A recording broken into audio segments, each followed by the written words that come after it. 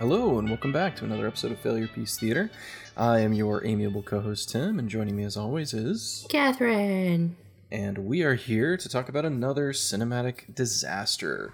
A potential failure, or an actual failure, I suppose, but is it a failure piece? Is it a masterpiece hidden within disaster?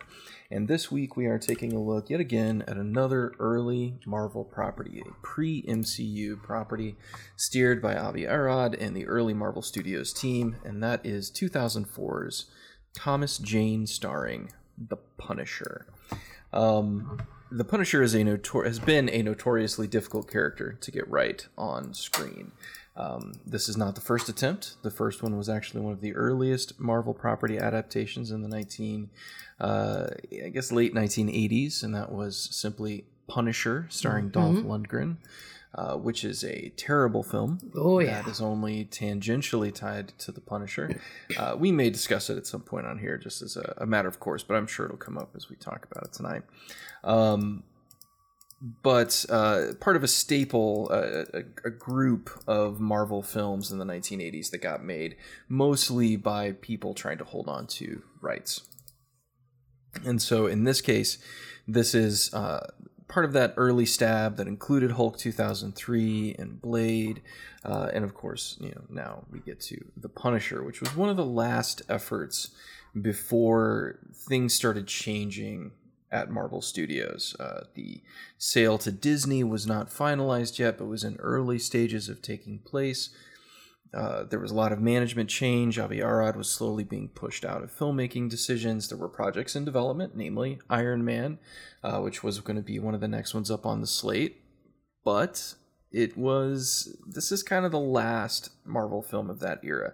Ghost Rider obviously hangs out there a little bit further, but they were kind of in development around the same time. And, it really is a very different kind of Marvel film. But we are going to talk about that one, and it's notoriously, I'm going to go ahead and say interesting, John Travolta performance as the villain. An unexpected bit of casting. I think interesting is fair. I think that's fair to say.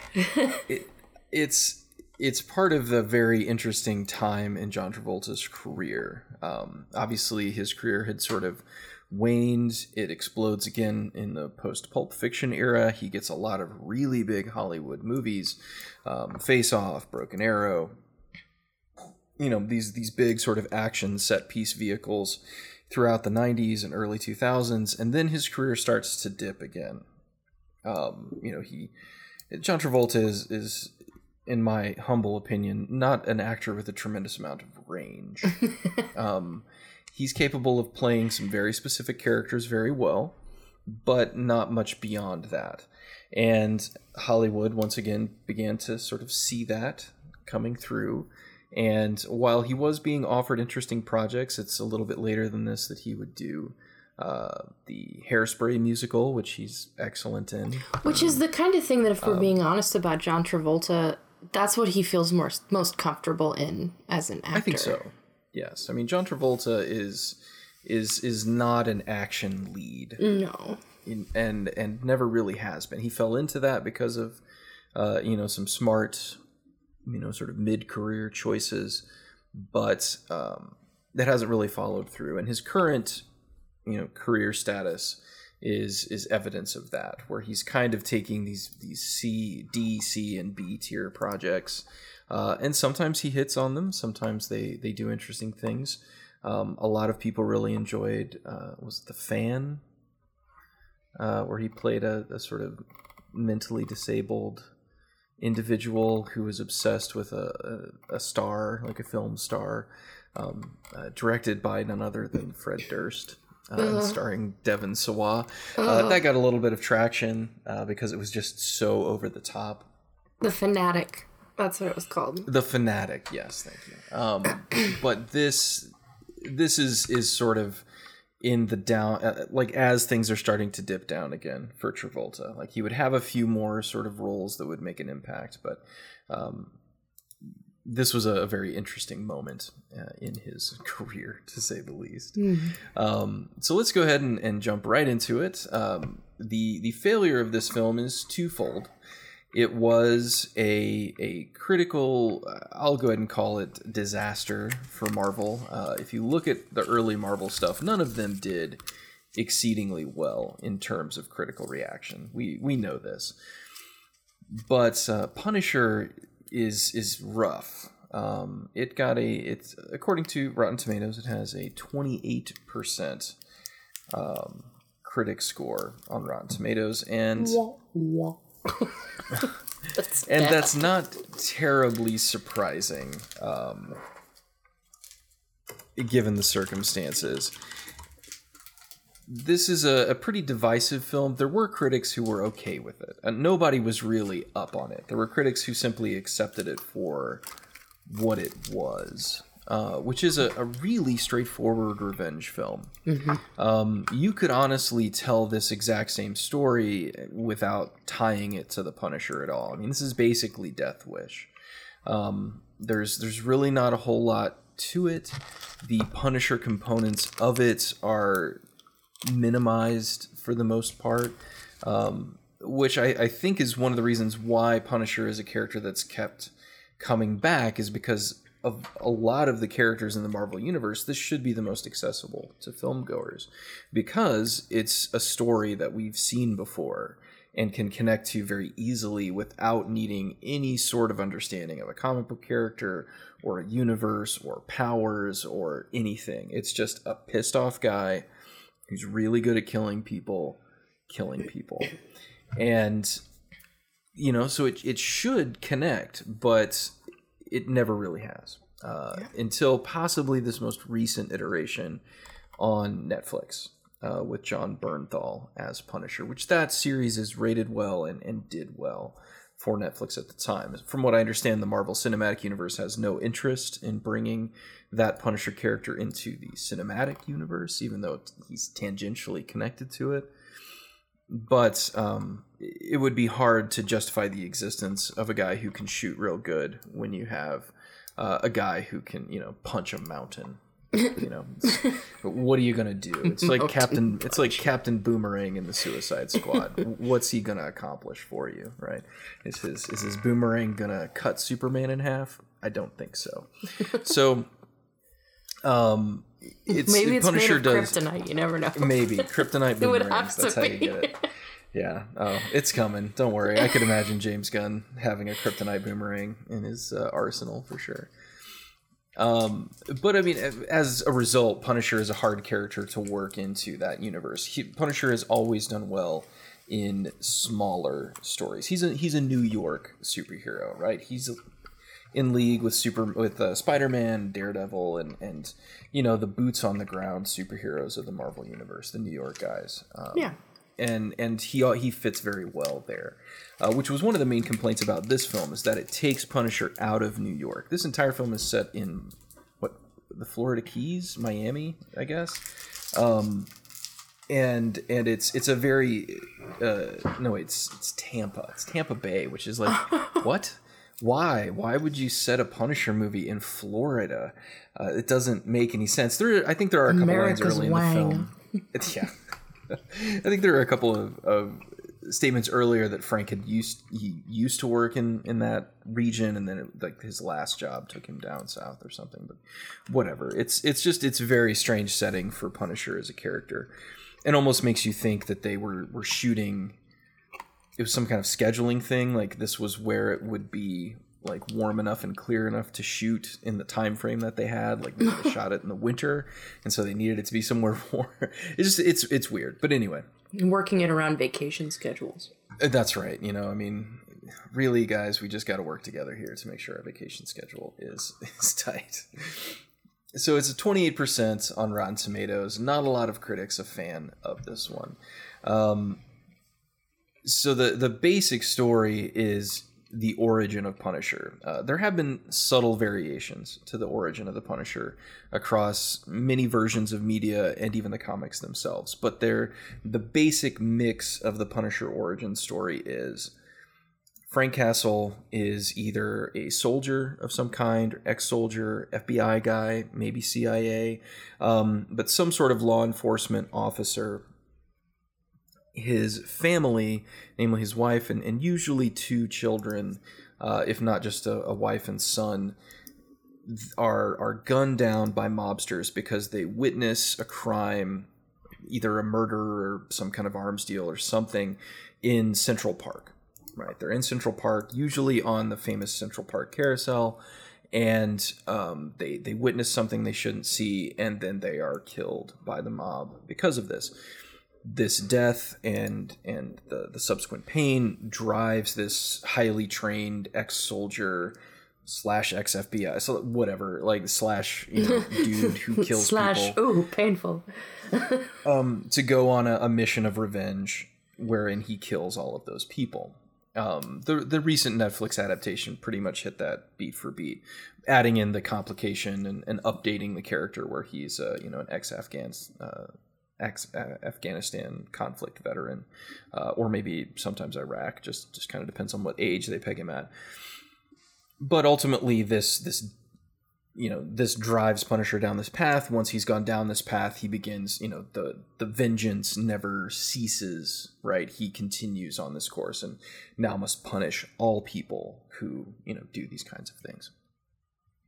And that's really what we get here, with the added little complications that he is an FBI agent, specifically dealing with the arms trade, who does frequent deep undercover work, although the deep undercover work that we see at the beginning is laughably bad. And is, of course, retiring, right? He's finished, finally, after his years of faithful and dutiful service. From retirement. It's right. It is the classic, I'm done, finished, this is my last job, everything's going to be great with my life now situation.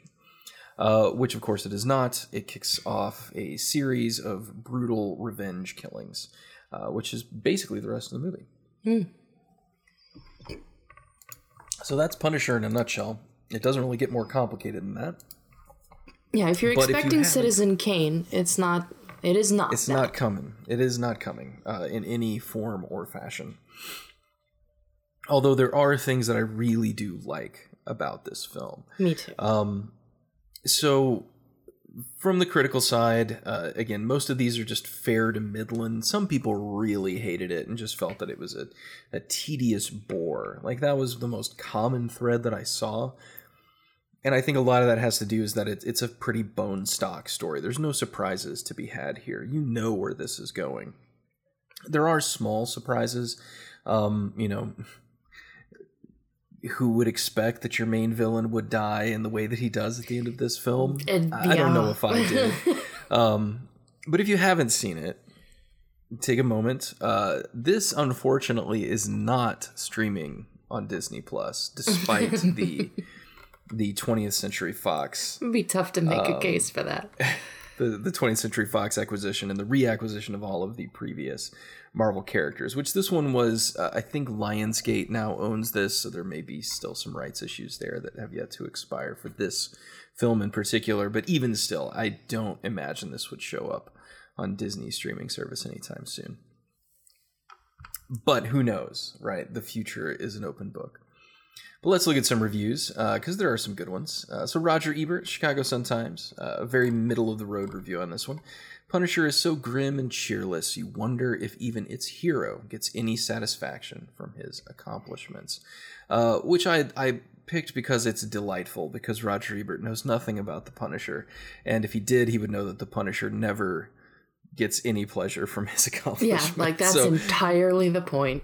That is the point, right? There is no amount of revenge or punishment that will satiate his need to kill. That's kind of the character, and this movie does at least get that somewhat right. But it's true. This is a very grim film. There's really nothing positive. There are a couple attempts at humor, mostly with his little cadre of misfits, because this is the early 2000s, so every superhero has to be sort of bound together with a gaggle of misfits that require saving, and he, of course, is going to provide the saving, but not much to be found.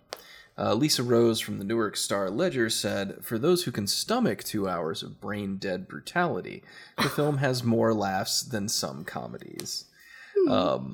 So that's not mean. That's not as mean as it could have been. No. I mean, she's being honest, but there is something there.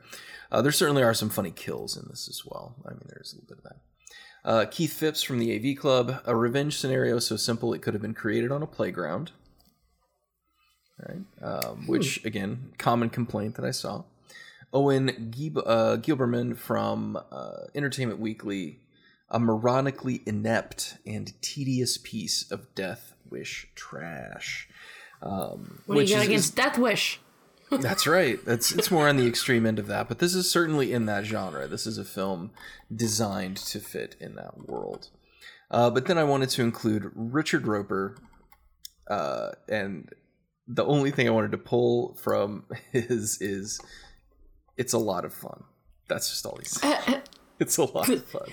And that was a fairly positive Richard Roeper doing the tough work for the rest of us. It's right. He's helping us out. It's, It's love. Which is the general reaction to this film, right? It's just it's not inept. It's not terribly made, but there is not a lot going on here that's going to really get you excited. I did want to pull a couple of Google reviews just because we've been having fun with those. So the first one here is from Kathleen.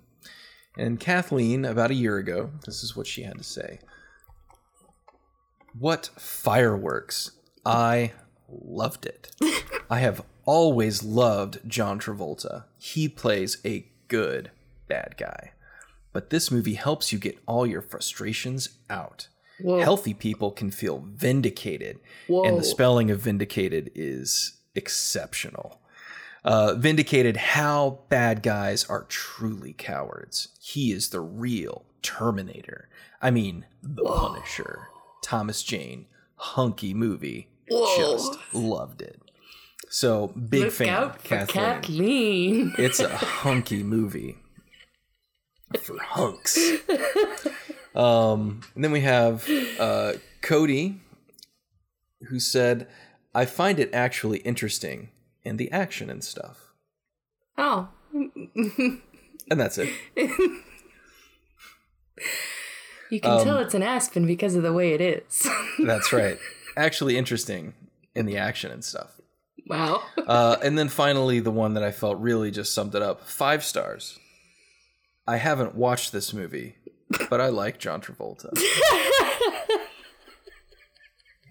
Which, to me, that is everything you need to know.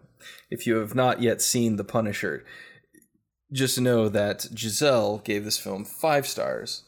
Haven't seen it, but love John Travolta. We'll absolutely give 5 stars to anything that John Travolta does. That's right. So the common issues, if it's not clear already, is that it's a by-the-numbers revenge movie without a lot of surprises. It is dull and tedious, according to some. It is grim, exceedingly so. Nothing to punch up. And again, remember, this is 2004. This is the early days, in many ways, of comic book movies. Within the first real decade of comic book movies beginning to ascend into the pop culture consciousness. And so they still had the connotation of being fun, right? It was the same thing that was levied against Hulk 2003, the year before, that there's not enough life to it, right? This is a comic book. It's supposed to be fun and exciting and woo, right? And this movie, much like Hulk before it, was designed from the ground up to be stone cold serious. Yeah. To take a pulpy comic book premise and try and give it real dramatic weight. Whereas we've discussed already, Hulk 2003 succeeds in that in a bunch of ways. Punisher does not succeed in as many. But this film was set up for success. It's directed by Jonathan Hensleigh, which this may be his only film. I think this might be the only movie he directed. Maybe a couple of other things. He directed 4 movies. Yeah. This was the first. And one's just a video. I think he actually did direct... a direct-to-video one called Welcome to the Jungle. And he's working on a movie now, apparently, but he is not a prolific director. And this was his first directing project. But he is a writer from way back who has contributed to either ghostwritten or just directly written a lot of very, very famous films. He had a lot of work throughout the 90s and early 2000s with Michael Bay. He did a lot of uncredited screenwrites on a lot of his stuff through there. He has at least a story credit on Armageddon, which is a terrible film, but was tremendously popular. Holy shnikes. That movie was all anybody talked about in 1998. And it had an Aerosmith song. It did, a very popular one. And Michael Bay was on a roll in the mid 1990s. I mean, The Rock and Bad Boys, and those were pinnacle action movies of that era. And then The Matrix came out and rendered them all useless. We don't need you anymore. What is this? But he's probably most famous for having written Die Hard with a Vengeance, which feel how you want about it. Feel how you want about it. It after the nightmarish sequel that was Die Hard 2, it was a nice return to form. Yeah. Right. It was a good use of those characters. So Hensley gets his first directing credit here, which again, first director credits, you can get a lot of good because you've got somebody that's really trying to innovate and do cool things, but you can also get a lot of bad because they're basically doing what they're told. And this one supposedly ran into some problems. Although it was a fairly brief shoot, it was only about 50 days. There were just a lot of budget cuts. Marvel was not rolling in money at this point, and Punisher had been in production. Basically, Blade, Punisher, Hulk, and Ghost Rider all went into production in 1997. Right, that's when they began their production, and pretty much it was just kind of which ones drug themselves up out of the mire in order, right? And Punisher was one of the few to get it fairly soon. So this was not a box office success either. It had a $30 to $35 million budget, and it only made about 55 back in theaters. So people did not come out to see this film, which makes sense to me. Punisher has always been a sort of background character in the Marvel universe. He's never achieved tremendous success. Not really. It wasn't really until the 2000s with the Garth Ennis and Steve Dillon run that Punisher kind of came back. Because he, in the mid-90s, they canceled every Punisher title. They rebooted them pretty quickly. But the sales were so low, they couldn't justify continuing the standalone Punisher titles and just had him guest in a bunch of others. It's really difficult to make that character grow and change. Yes. I'm not going to lie. It'd be a challenge to write for that character at all. I think that's why Garth Ennis was a good choice as a writer for the comics, because he's very good at playing or writing incredibly sarcastic anti-heroes that grow and change just enough that you root for them, but their core aspects remain the same. And you can see that Ennis has another super popular property out right now, and that's The Boys on Amazon. Yeah. That's another Garth Ennis comic. And it basically has the same thing, because at his core, and I've heard Garth Ennis talk about this, he believes that superheroes are basically stupid. He hates them and thinks they're a stupid archetype in comics, but because he works in comics, guess what, motherfucker, you're going to be writing about comic book characters. It's the same kind of thing that Alan Moore brought to the table in the 80s. Very much so. But so I think that's why he is very good at writing Punisher, is because he understands that Punisher can't be a superhero. He's got to be a guy, and he has to sort of have this anchor in that world. And so his Punisher was one of the best Punishers by all accounts. So that's the Punisher that's being brought to life here in some ways, right? The character as he was originally envisioned is not necessarily the character that we get in this film. Yeah. So let's get into it. Hensley's at the helm, although he did do a rewrite on it. Apparently they did have a couple other screenwriters who had come in to write this, and he kind of built out of that. But he is a writer-director for the most part, so he did do some writing work on it. So the film, as I mentioned before, it opens with a arms deal. Supposedly there was an alternate opening where we actually start off in like Kosovo or something, and we see Frank Castle, as a soldier. We get some mentions to this a little bit later in the film of his military history. The typical exposition. Friend of the guy goes like, "Hey Frank, what was it like back in Iraq or whatever?" And then he's got to be like, "Oh, it was better than this, man." That kind of stuff. So we get the background information of what he's been in the past, but it's not really shown to us in the traditional fashion, although apparently there was supposed to be. But this one kind of gets started right from, just jumps right in, which I appreciate. We do get the iconic sort of Punisher. The Punisher logo goes through, has been through and continues to go through a variety of changes. The most common version of it is kind of a painted skull, Death's Head skull, and that's the version we get here. The original one was much more, sort of designed and precise. This one is the more like I just kind of smeared white paint on a black shirt to create this effect. It may be one of the clunkiest things about this movie, how they introduce the skull shirt and where it comes from. It's just kind of silly, but we'll get there. So we open on an arms deal, and the Punisher in this film is played by Thomas Jane, who I adore. I love Tom Jane. I think he is an incredibly underrated actor in Hollywood. I think he does tremendous work with very little in a lot of his parts, but he was so good in The Mist. He's really good here, with not much to work with. Yeah, there's not a lot going on. I'm not even sure he had a script. He's just kind of, he looks confused, but he's doing a great job.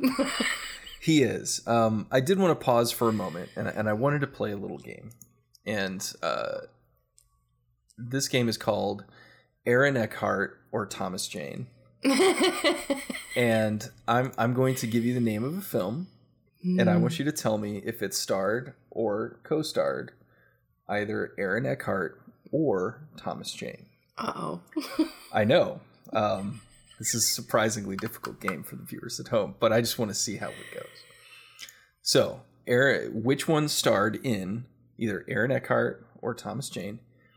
The Black Dahlia. I think that was Eckhart. Correct. Oh, thank God. Yes. Because I really wasn't sure. All right. Okay. The Core. That classic Earth's Gonna End Armageddon film where they drill to the core. Know. Did that star Aaron Eckhart or Thomas Jane? Which I don't know. Square-jawed, slightly blonde actor? Was that Thomas Jane? Aaron Eckhart. Really? I know. I didn't know he was in the club. Yeah, I've seen that movie. Apparently, I haven't seen that movie. Boogie Nights. Aaron Eckhart, Thomas Jane. I'm pretty sure that was Thomas Jane. Correct. Oh, thank God. Because the Boogie Nights I remember pretty well. It's hard to forget. Yeah. The Crow, City of Angels. Aaron Eckhart or Thomas Jane. Oh, whoever it was bad. Yes. No, this is not a tacit admission of quality. Was that Aaron Eckhart? I don't know. Thomas Jane played Nemo. Really? in the Crow City of Angels. Oh my god. Dreamcatcher. Oh. Yes, that most garbage of Stephen King adaptations. Ass weasels.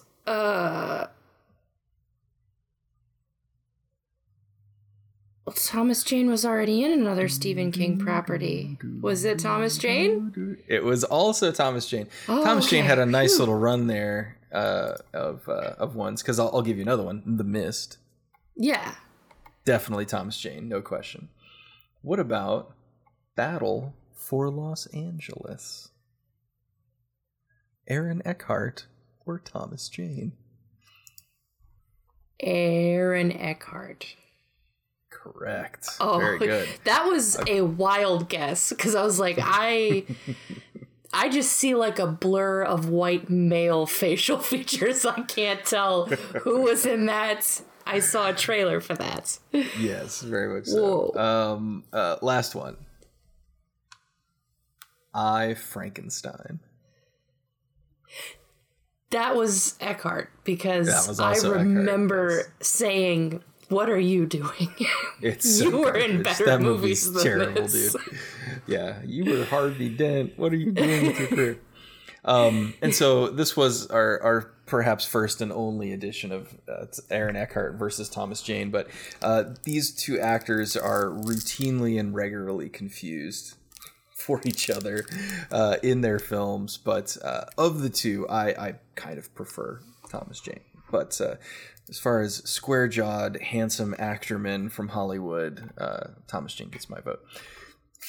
So Thomas Jane is in the lead here, and he opens the film in quote-unquote deep cover, which apparently deep cover means he has blonde highlights, bad sunglasses, and looks like a character from Miami Vice. What really made me laugh, including like little sandals, was the disguise that he wears as this character with the tiny glasses and the bad hair is exactly like one that Val Kilmer wore in The Saint, and Hensley did both of those movies. He did, yes. It's like they just found the costume in storage, and they're like, this will work. He looks a lot like that. Like it seems like Hensley has an idea of what spy disguises look like, and he is running with it in pretty much every property. It involves wigs. It's a very Lex Luthor take. But so this is a setup. We're meant to not really know what's going on, I suppose. But basically, the cops show up immediately after the deal is made, and what we're made aware of very quickly is that the guy who has brought the money is not. He's not generally involved in this stuff. He doesn't understand what's going on. He's just the guy who brought the money, and what is eventually unspooled is that this guy is the son of a mafia boss. Later on in the film, he's mostly articulated as a banker. Like, he basically just facilitates the money laundering for much larger and more powerful individuals. But he's a mob boss. They've got a lot of money. They're not very intelligent, apparently. And so this kid gets drawn into this unexpectedly and then is killed in an ensuing shootout. So this is not directly Thomas Jane's fault. They stage his death in the midst of this. His character, which is like Otto Haas or something, I don't even remember. It doesn't matter. Is Otto Schnackenpfefferhausen. Otto Schmickenflacken. But he is supposedly killed in this. And that is his exit, right? It's his extrication from the underworld so that he can finally retire and go his way. It's Otto Krieg. That's what it is. But whatever. It literally doesn't matter. But so they stage his death. He gets out of there. The mafia son is killed. The little goofy guy that's with him, I can never remember that guy's name. He's in all kinds of stuff. John, is it? Gosh. Is it Eddie Jemison? I think. Yes. Yeah, Eddie Jemison. Because he's in Ocean's 11. That's right. And I love that movie. He's the wormy guy from Ocean's 11. And he's supposed to be like the guy who's watching after this kid. And he's drawn him into this to try and make a bunch of money to impress the dad. And it's gone terribly. I kind of like the cavalier way that all the cops are like, yeah, all these people are dead. That sucks. Whatever. Moving on. So how's your party this weekend, buddy? You know, it's just another Thursday. Yeah, just another Thursday where we murdered 15 bad guys, I guess. But so we get the bone standard, typical, I've run my race. I've finished my course. I'm done here. I'm walking out. Retirement party. And so all these FBI guys still in their like full tactical gear, which I find hilarious. They're wearing their vests and everything. And they're, you know, kind of just saying bye to Frank. They throw him a little awkward party. Yeah, at the same, seemingly the same facility where all the dead people are. So they're like, because he walks from the room with all the body bags where he was into another room where there's cake.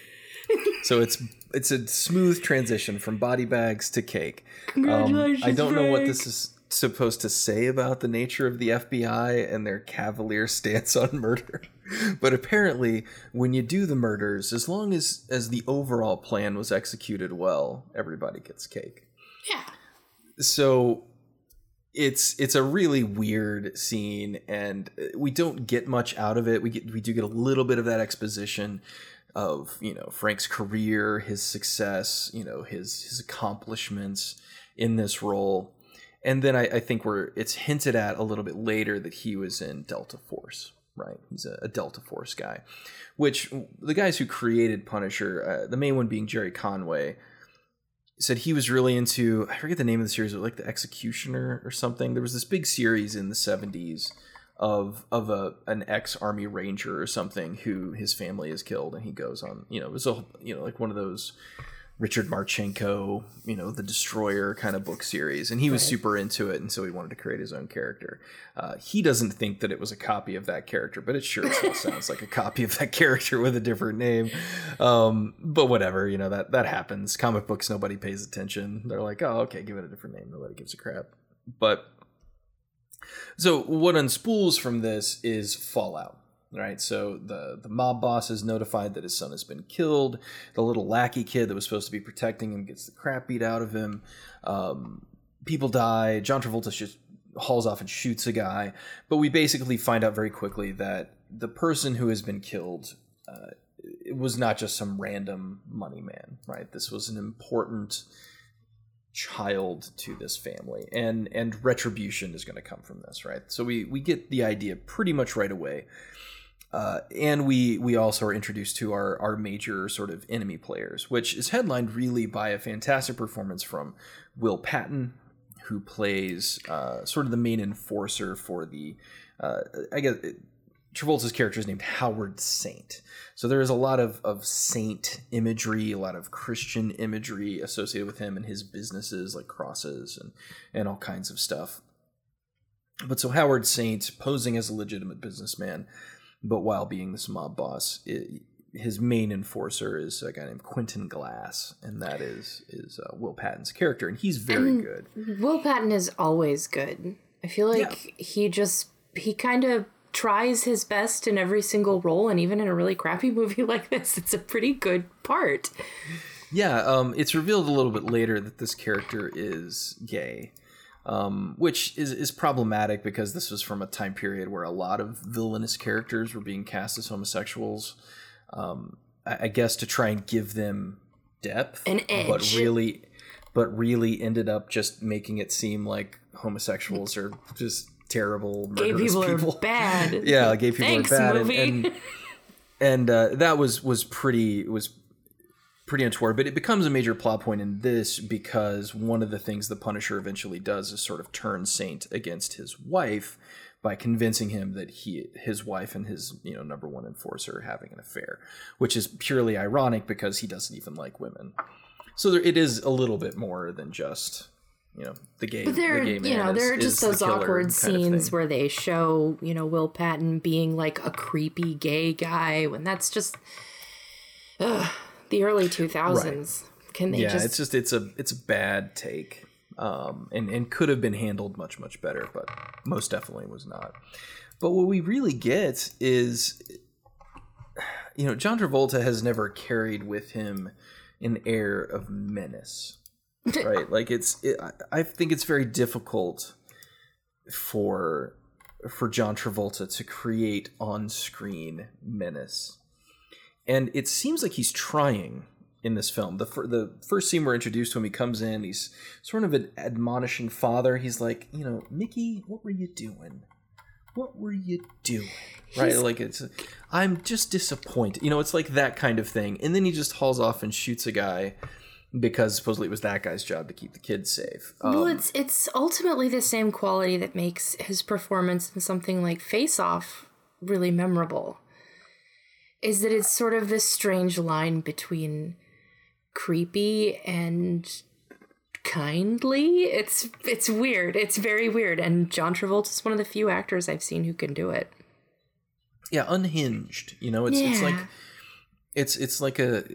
You just don't know where the line is with this person. And it is something that he's capable of doing, but at no point in this film was I ever scared of him, right? Or what he was going to do.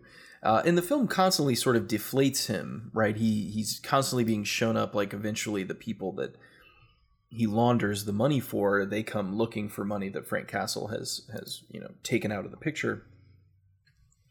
And he just immediately is put in his place by them. So like we're constantly sort of being told, that don't take this guy too seriously, but yet he is ostensibly the main villain of the film. So it's a little bit awkward. It does allow for a bit of humor, right? You can, or at least you could interpret it as kind of blackly comedic. But it's a very strange sort of line to walk, and I'm not sure that the film really hits it most of the time. There's another sort of creepy scene coming up where he goes to identify his son's body in the morgue, and it's very awkward. I felt like he was trying to channel Marlon Brando a little bit, and it just look what they've done to my boy. Look what they've done to my boy. Look what they've done to my boy. Kisses him on the forehead, and his little goatee is there. It's very awkward. But it seems like he's trying to project menace to the FBI agent who, we've already seen knows who Frank Castle is and is aware of him. But he's obviously trying to intimidate him and sort of let him know that, there's going to be consequences for this series of actions. But it never really comes off as truly intimidating. It's just a bit awkward. But more importantly, we are also kind of shown what are next steps for Frank. So he goes home, he has a wife, he has a son, they're packing up, and they are moving. They are getting out of Dodge. And I'm trying to remember where they wind up going. It's a really weird...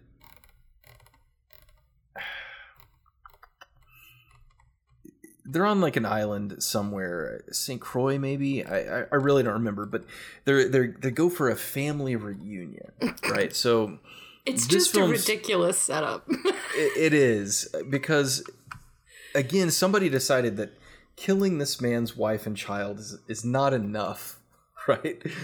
It's not enough to kill them to drive him to this level of vengeance.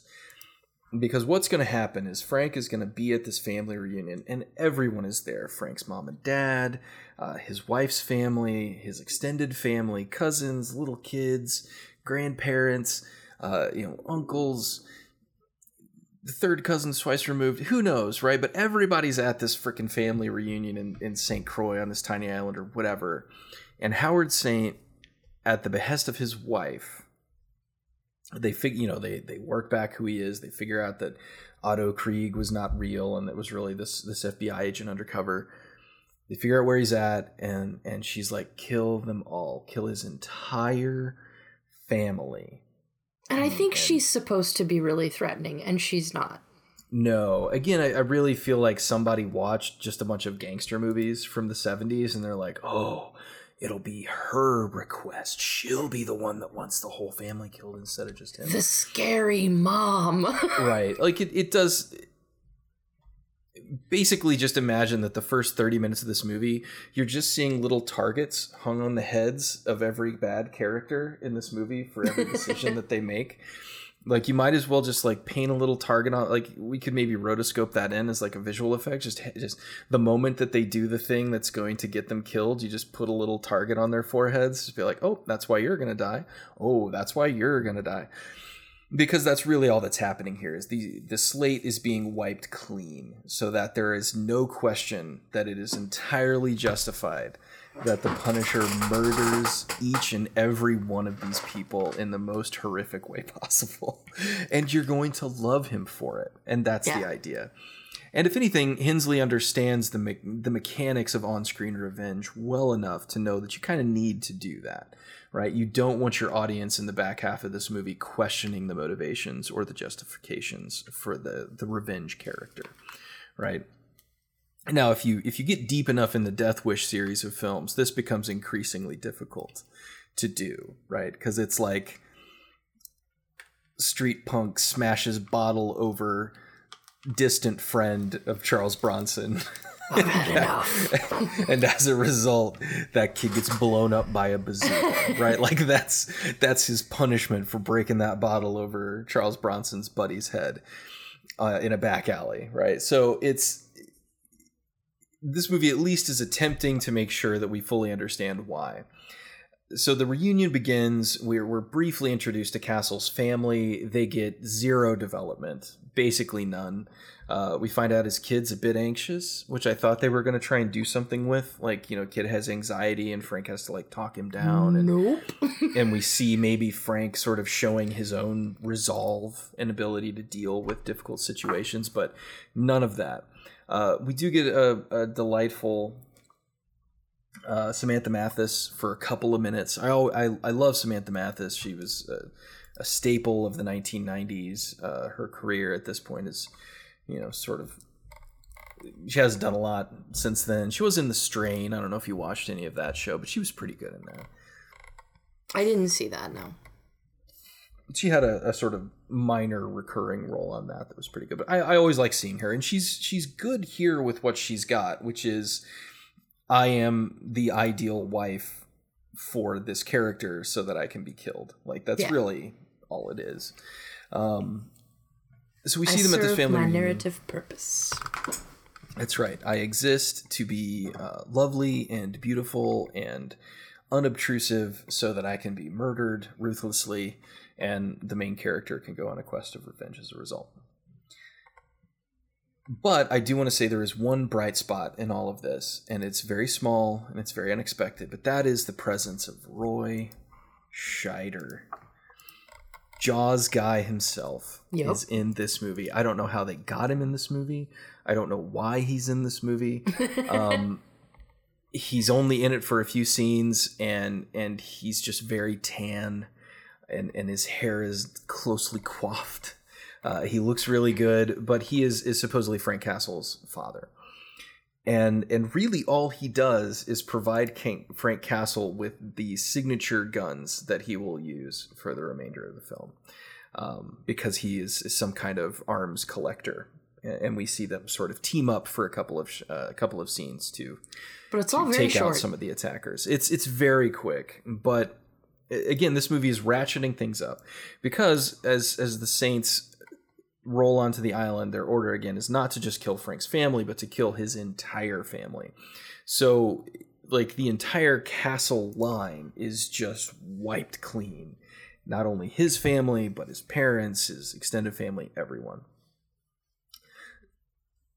So these scenes are honestly, they're kind of difficult to watch because, the justification for watching all of these people be ruthlessly murdered is pretty low. So again, from a narrative standpoint, we're watching the Saints get just, these people are evil and they have everything that's coming to them deserved. And then like Castle's our sympathy or empathy for him is also being ratcheted up by this very extreme set of actions. And he has done nothing wrong.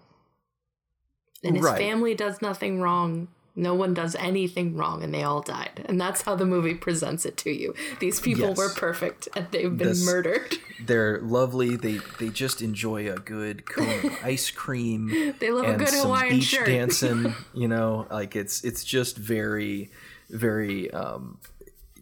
It's how Hollywood would like to believe that family gatherings go. It's free of drama or tension. It's just joy, and that joy gets immediately interrupted.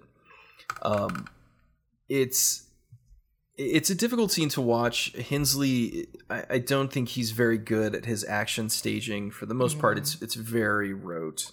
There's really not a lot going on here that is I would say truly effective. It's not bad. It's readable. It's legible. We're not talking about like a Paul Greengrass film here where the camera's flying all over the place, but it definitely doesn't feel action packed, right? It feels kind of slow. Gunplay. I think some of his hand to hand combat, the way he films those scenes later in the movie, but this part is just not very spicy. No, it's. And maybe it's not supposed to be. We're not supposed to feel much, heroism in this moment. But, Frank is resoundingly defeated. He does take quite a few of them with him. We get some action stuff. Honestly, all of this action and this sequence feels very like mid-'80s action movie to me. It's a lot of squibs. It's a lot of people standing in doorways. It's a lot of reverse shot.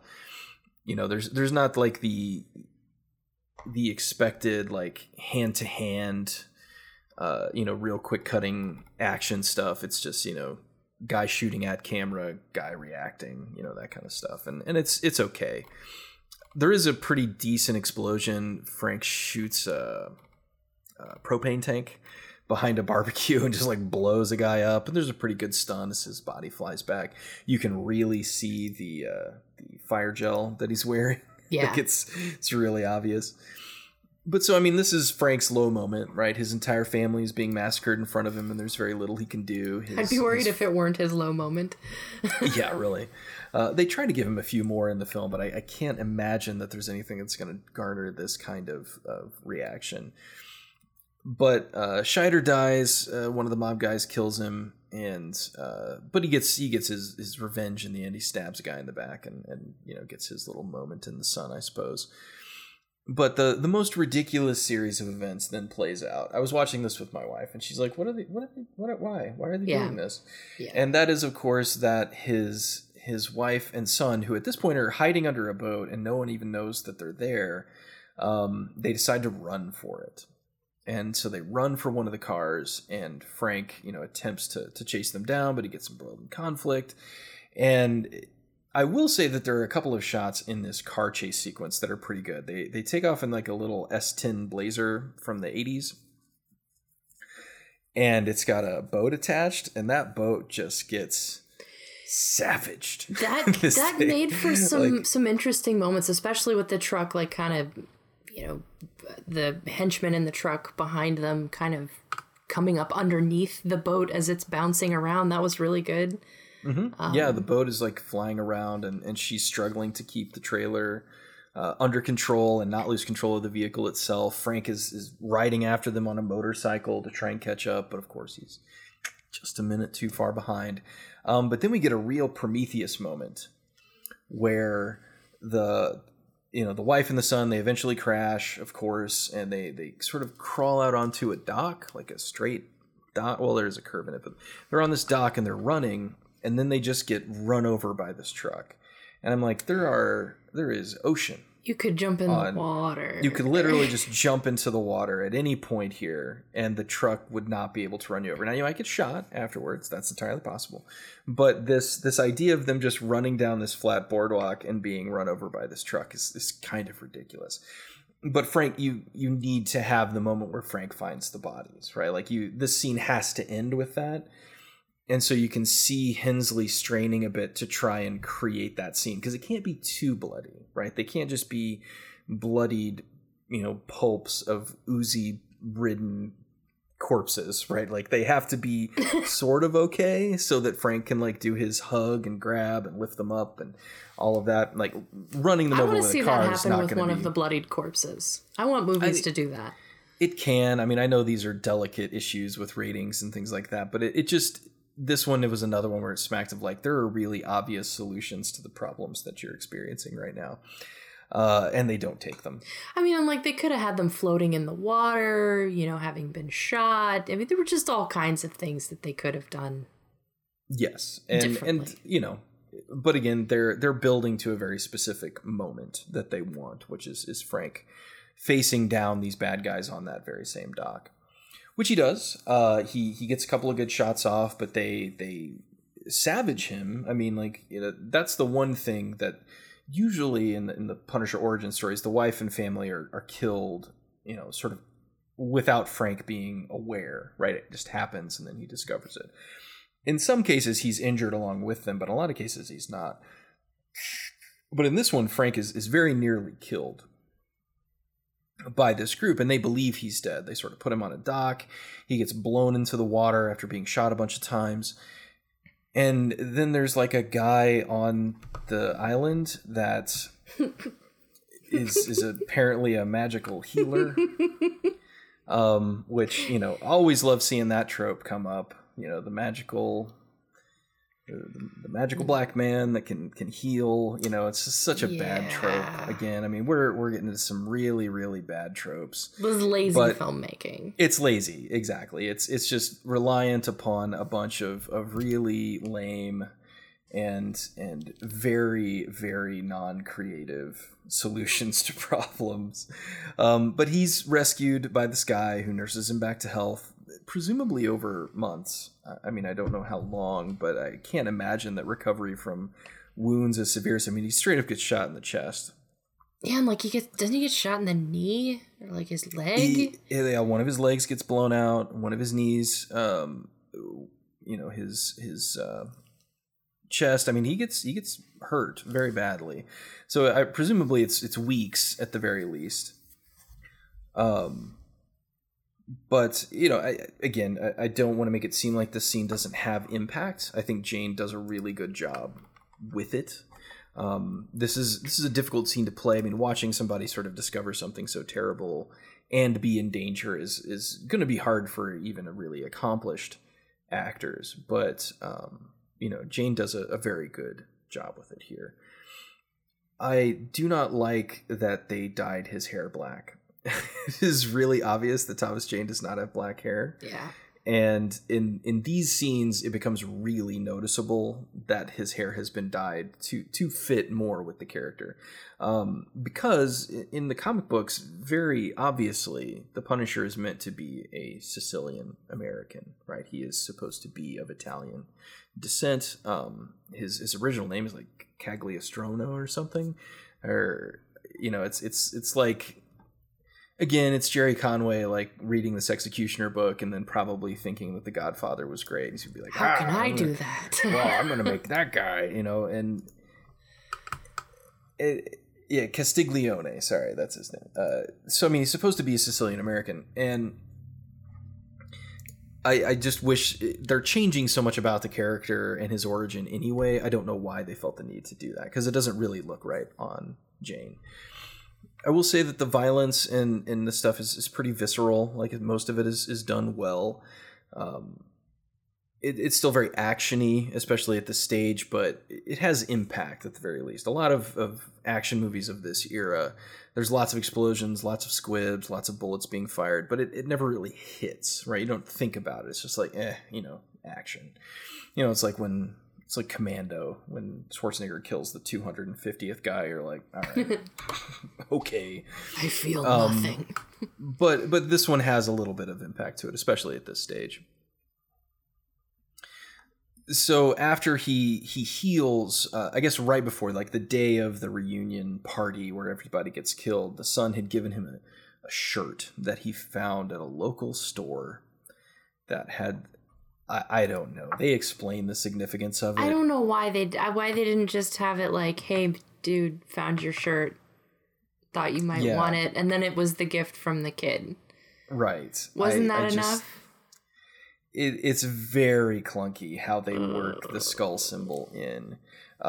It's not against the comic books. A lot of times Frank does adopt the skull as because it was significant for various reasons. But this one, the way that they work it in is very okay. Especially since they went through the trouble of setting up that it was a gift from his son to get the shirt. Yeah. It's like, why did you then bother? Yeah, it's very clunky. So the film, again, nebulous time jump. We don't really know how long. Saint, his business has continued. His wife feels marginally satiated now that she knows that Frank Castle's family is dead. And so they're trying to, I guess, kind of resume mobster life as normal. And then she rewards Howard with some sexy times for all the murders, which she appreciates because it's a sign of his true devotion. And I mean, I identify with that because if you really are seeking true devotion, it's really about how many murders you can commit. Yeah. Just ask my husband. And again, I think it's supposed to be because we're supposed to see the wife as intimidating and powerful, but it doesn't really land. And like the scenes where Travolta's watching her and like Will Patton dance, and like when he's interacting with her later, why are they funny? I don't know what Travolta's doing, that just with his facial expressions, or I don't know, the tone is completely off. Where I'm supposed to be really unnerved by this dude, I just think he's funny. Yeah, we're supposed to see them as him being like incredibly suspicious and protective, and like he covets the wife, and he's desperate, to maintain their relationship, and it just never reads that way. At least not to me. I never saw it as that. It's just this creepy old man vibe where he's like, he's just creeping on her all the time, and it's very, very distracting. So then we get, we're really in sort of standard superhero origin territory here, right? We're not doing anything unexpected. But so Frank is, after he heals up and he's got a beard, he's still incredibly ripped. So even though he's been, he's been rehabilitating for these past couple of weeks or maybe months, who knows, he is just in great shape. It's really nice. He finds the Punisher shirt, the special shirt with the symbol from the sun, goes back to his house to explore, and winds up getting like the Colt 45s with the extended barrels and stuff that his dad had shown him, and we can tell that he is committed now to his course of action, which is revenge. Which all takes place very quickly. There are a couple of, I guess we could say, solid montages in this movie, where Frank's doing stuff, and so we see him arrive in Tampa Bay. I don't even, is there a line where he figures out who did this to him? Like how he knows that it was Howard Saint? Because I'm not sure if we're shown that. Like, he goes to Tampa and... Well, he finds the little wormy guy. Yes. So I guess they knew Saint was involved somehow. Right. I guess the idea would be that he would know from the last job going wrong that that's what it is. But we aren't ever told, really. Yeah, and it doesn't particularly matter. But, he does seem to, like, immediately settle back into, like...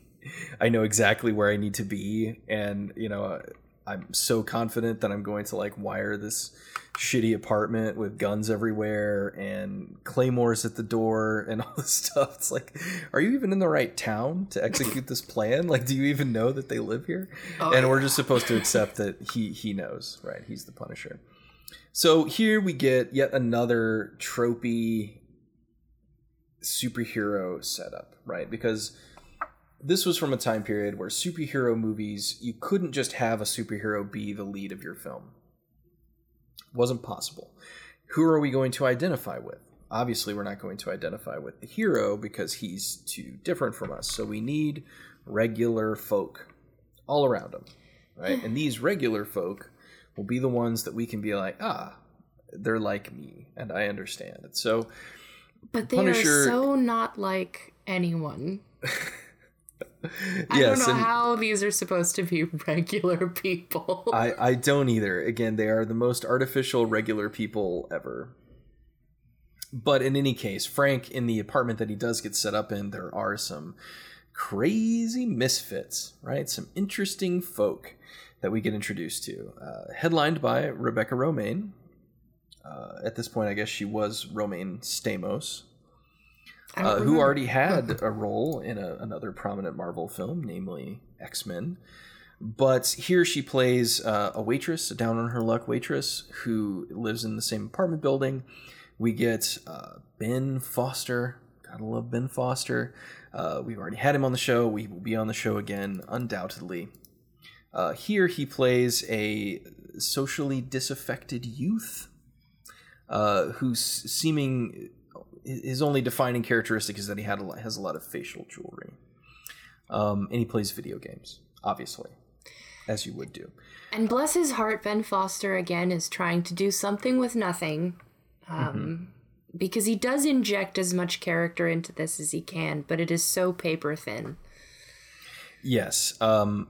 If this was paper, it would be toilet paper, is how thin this character is. Like, it is just blow on it and you'll just rip a hole in this character.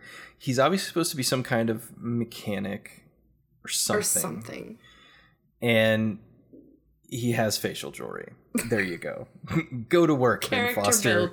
Give us some character. And then we have the fat guy. That's right. The fat guy who cooks all the time and sings opera while he does so. Again, this just feels like this is a character you would have in a movie with mob people in it, right? Yeah. It's awkward and it's strange and basically its function in the film is obvious, right? Frank is about to do a bunch of really messed up shit to people, right? Like, that is what he is going to do. And we need to still have some understanding that he is a good guy, right? He's the one we should be rooting for. So these people and his interactions with them are going to be what allow him to continue to display his humanity, right? That's what they're here for. He eventually rescues the waitress from an abusive boyfriend, all of them really from that abusive boyfriend because he's trying to beat them all up. And he sort of becomes their protector, right? So this is standard anti-hero fare, right? If you have a hero who is destined to be worse than the villains in some ways, you have to have a way to humanize him. And that's all these characters exist to do, is to say nice things about him, ask him questions, and exist in the script to be protected, right? Yeah. So they don't have to be paper thin. They can be stock characters. They don't have to be anything more complicated. Again, God bless Ben Foster for trying to do something interesting with them, but it ain't happening. Yeah, it was never going to work. There was never enough here. They're never going to get the screen time. They're never going to get the emotional opportunities to shine, right? So we get this great montage of Punisher sort of setting up his equipment. He buys the badass American muscle car. He outfits it with all kinds of armor and rebuilds the engine because, of course, he can do that too. And then, booby traps his apartment with all kinds of, equipment to make sure that he can be protected if people come for him. And then he sits alone in the dark and drinks. And that's pretty much the only thing we see him doing. Yeah. It's basically like the scene from Home Alone where Kevin gets ready for Joe Pesci to come back. Mm-hmm. Yeah, I mean, it is that. It is that bone standard preparation montage before your character goes out into the world. If it ended with, putting on a utility belt and flashing your ass, it would be Batman Forever. Woohoo! And then we do get there's a couple of fairly interesting scenes. Obviously, he needs information about Howard Saint. He knows that he's responsible, but at the same time, he needs to know how to hurt him best, right? Just going at him head on probably isn't going to work. He knows enough from his years in the FBI to know that he's going to have to work a little bit harder. So he kidnaps the wormy guy from the beginning, Mickey. And I guess we get an interrogation scene, and this actually is kind of clever, right? Yeah. I really do like this scene because Frank tells him that he's about to use a blowtorch on his back. He describes what it'll feel like, that at first he'll feel cold, but then his flesh will start dripping off, and that'll be the end of it. And he sets up this kind of elaborate scenario where he has like this beautiful prime rib steak that he's using the blowtorch on to get like the smell and the sound. And then the only thing that he's putting on this guy's back is a popsicle, right? Yeah. And that popsicle is providing him with the belief, or enough of a belief, that Frank is doing tremendous damage to his back. And so Mickey does what Mickey has always done. He spills the beans immediately about everything that he knows and provides Frank with all of the access and information that he's going to need to take the Saints down. But then the cool twist is that Mickey's like, I hate those people. I'll help you. I'm more than happy to just flip 100% on these folks and take them down. Actually, in fact, I think it would be a great time. So that scene is great. I think it's really good, and that this movie needed more of those, right? Where we see Frank being bad, but being creative about it, and then characters who respond to that, right? Because one of the things about the Punisher as a character, much like Batman, is that there is a purity in his focus, his single-minded focus. You know what he is going to do. Yeah. Right? Like, that's why Batman is comforting to read, is because Batman very rarely will surprise you. Not in his overall approach. Like, you know what Batman, the goals that Batman always has, right? And he's going to get those goals. And it's very cool. So I really think this movie needed a lot more of that. And really just to slow down enough to let Frank breathe. Because really, in this sort of constant revenge quest, it really is eventually just action sequence to action sequence. He does his due diligence, takes Mickey's information, and sort of gets all of his evidence about the daily routines of the Saints, and starts figuring out where he's gonna sort of start hitting them. It's in that sequence that we're told that Quentin is gay, and the plan is being hatched. We do get another cool idea. Frank actually takes his headstone. He rips his headstone out of the cemetery and drops it on the golf course. I was hoping that scene would have had more impact when Saint finds it, but it was just sort of throwaway. Yeah, nobody's like, okay. And then he shows up at the police station and says, you guys all suck. Basically, you didn't do anything about it, and that's why you're garbage. And this really didn't make sense to me, because it would seem like staying in the shadows, like definitively in the shadows for a little bit, put the headstone on the golf course or whatever. Sure, fine. There'd be some mystery to it. Yeah, it just didn't seem like a good choice. It seemed like the idea behind the scene when he's at the police station and he's sort of talking to the cops is to say, this guy's a badass and he's looking for real justice. Justice that, the law won't give him.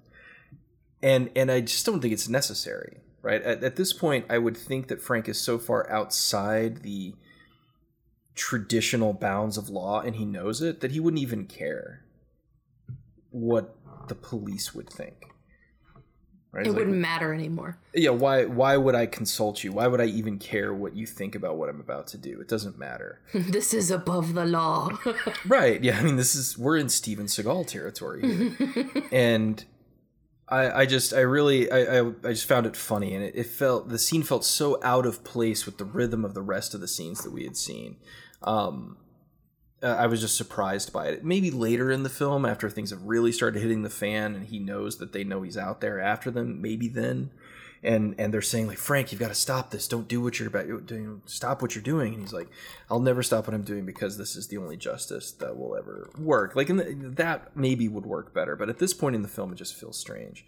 But so we very quickly move into Frank's dismantling of Saint's empire. So he breaks into one of his buildings through the loading dock. He's got a badass leather trench coat and cool guns, and he drops like millions of dollars out the window.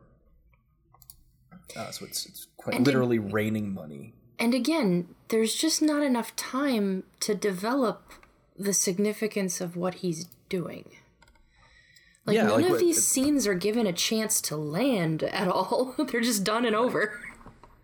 Yeah, it seems like it was assembled to get... There was a specific place they wanted to get to, just like, the family on the dock. There's a scene that we want to have happen, and then the actual mechanics of getting to that moment aren't really clear, and nobody really took the time to clarify them. So we're just going to get to that scene that we know is cool. Because really that entire sequence of him dumping the money and starting the process of robbing Saint and ruining his businesses and all this stuff is to get us to this, like, gunfight at the OK Corral with two of the people that were at the island. Right, like that's what this scene is all about. Is Frank taking these dudes out, sort of gunslinger style, which obviously he does because he's the Punisher. So he murders these two guys that he knows, or at least heavily suspects, were at the massacre of his family, and that kind of puts the cap on that scene. Obviously, this puts tremendous strain on Saint, and this becomes, I think it's supposed to be this sort of game of cat and mouse between Howard Saint and the Punisher. But again, at no time was I ever really concerned that Howard Saint was a threat to the Punisher. Like, the Punisher is the cat, Howard Saint is the mouse, and there's nothing that Howard Saint does over the course of this film to convince me that he is also a cat. And once it highlights the problem with a revenge quest is that the person getting revenge has lost everything, so there are no stakes for them. So if our hero is Frank, then it doesn't really matter what the Saints can do to him, because he doesn't care. He's already lost everything. And so I think it just that's creates a huge problem with that kind of setup in the first place. Right, and I think that's what the little misfit characters at his apartment building are supposed to be, is they're his found family, and so he's got to keep them safe. But again, if you're going to make us care about them and help us see that Frank cares about them, we need to spend time with them. Yeah. And we just kind of don't. The next sort of major sequence after, Saint gets his reaming from his mob bosses and all that stuff is Punisher confronting the drunken boyfriend. And I'll admit, Jane plays the hyper-confident badass very well. I believe him in that role. And so he just kind of dismantles this guy. He's got like a butterfly knife that he just takes from him and then immediately, has control of the situation and gets rid of him. And, we get this great moment from Foster. Like, again, Foster's swinging for the fences with a character that might as well have been written. Think had any lines. No, he might as well have been written on a napkin for this scene. But he just expresses, like, nobody has ever stood up for me before, right? Because Frank basically defended him. He tried to stop the drunk guy from attacking Rebecca Romaine. Drunk guy came after him. Frank defended him. And he's like, nobody's ever done that for me before, for anything. And again, it's this small moment. Probably, it might have been scripted, probably was, but it's a throwaway line under most circumstances. But he sells it here, and we get to sort of see that perhaps Frank is, in some ways, more to him than just a neighbor kind of thing. We're shown that the Saints have this very rigid routine, which I find very hard to believe for people who are as wealthy as them. that they're so rigid in this daily routine that doesn't make a ton of sense. But of course, that allows Frank to start exploiting this fact. So basically what I think we're supposed to be seeing, instead of Frank just going after these people, which he absolutely could do, right? I have to believe that, right? That Frank absolutely could just go at these people with a bunch of guns and murder them all. Like, they really don't seem like a threat in that way. But so he seems much more interested in dismantling them and ruining them, right? This is not just revenge, but it is absolute destruction of their existence and their lives. So he goes about it by taking away Saint's connection with his wife and his right-hand man. And so he begins to, through a series of very clever scenes where he's like putting fire hydrants next to cars to make sure that the spaces don't fill, so he can steal the car for a while she's at a movie and go do stuff with it and then bring it back. It's very clever, right? It's a great idea. But he begins to build this belief that they're having an affair. So he drives the wife's car, gets a ticket at a hotel where he knows this guy, stays regularly or whatever, then drives it back to, the movie theater before it gets, the movie gets out, so she never knows. And, it's cool, I suppose, but it's not very exciting. Right? Like, this is not an... doesn't make it exciting. I feel like this could have been interesting. Right. It doesn't feel exciting, right? Frank, for whatever reason, we're not... we see Frank doing these things. He's obviously, in control. He has a plan. But we never really see him in the midst of putting this together. We don't really see him assembling his ideas for what he wants to do. We're just kind of dribbled information. And it doesn't have a lot of drive. It doesn't really push in any particular direction. It just kind of languishes forward. When the film really needs to feel propulsive, right? Like, we really need to be building tension at this point, and the movie is failing at it. We get the suspicion on Howard's part that his wife is cheating on him with the handler anyway, or the right-hand man anyway, but none of these sequences ever really go anywhere. I can't put my finger on what it is that is lacking in how they're presented. I don't know if it's just the editing, the assemblage of scenes, because just as we're talking about this part of the movie, it's interesting, but it's just, where did that interest go? And I still am not sure what it is.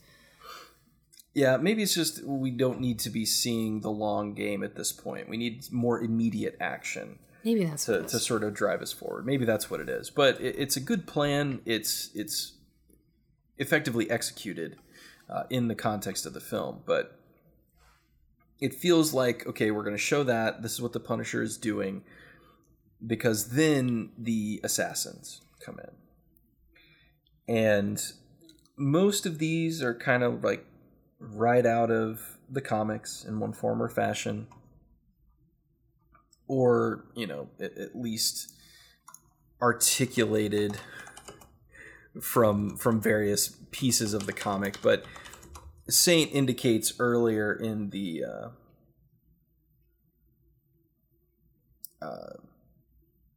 Saint had indicated earlier that he had hired somebody, one of the best, to come in, and so that, of course, is Harry Heck, who is a Marvel character who was in the comics hired by Howard Saint to kill the Punisher, I suppose. But basically, we're shown the diner where, the lady works, in his apartment, and everybody's all there together. Harry Heck shows up and sings a song. The movie shifts tone in such a way that I don't know what kind of movie we're watching anymore. Did not expect that. I mean, I love it. I actually kind of love the scene. I love the song. I love Harry Heck, just in general. I love, I don't remember that actor's name, but I love that actor. Mark Colley. But what is it doing in the middle of this movie? The issue is that this movie has established a very non-comic booky tone up until this point. And now all of a sudden we have a killer carrying a guitar case and singing songs, and that feels very comic booky. Mm-hmm. Right? Like that is the pinnacle of a comic book assassin, is a guy who, you know, carries his guns around in guitar cases and shit. So it's a weird swing in the other direction, right? Like, again, this movie, it's not like this universe that couldn't happen, right? I mean, obviously that seems plausible. This is a world of assassins and fast muscle cars doing bad things. But, you know, Harry Heck as an assassin character is definitely a bit beyond the pale in terms of what's going on here. And he's not the only one, right? We're going to get another, like, you know, weird comic booky, like, Russian assassin who's going to come up before too long. The scene where he attacks Harry at the drawbridge, or where he attacks Punisher at the drawbridge, is actually kind of cool. There's a little bit of a car crash. You know, he hops out. Punisher has to use all of his, you know, cool things that he put in the car, like the steel shades and all this different stuff. And he kind of escapes, but then again, because he's a good guy, he almost hits a girl with playing ball in the middle of the street. I love soccer ball in the middle of the street. I love it. I mean, I love kids just random soccer balls in the middle of the street, but he swerves, hits a car, gets flipped. His awesome, sweet muscle car gets trashed, and, you know, Harry Heck is about to finish the job, thinking that all Punisher has is a knife, but of course he's got like it's like a gun knife or something. It's like an auto knife that shoots out into Harry Heck's neck and kills him. So it's it's a neat moment. It's a cool scene, but it feels capsulized inside this film. Yeah. It feels like it's not connected to anything. It's just, we introduced a villain and then we killed the villain and Punisher emerged victorious. Yeah. Just meaningless. Yeah, it's meaningless for the overall sort of context of the film, other than Howard Saint is sending people to kill me. This is a thing that is probably happening. Which, given that he went to the freaking police station and said, "I'm alive and I'm going to kill him," I wouldn't be surprised. You know, there's nothing about that would be tremendously out of the ordinary.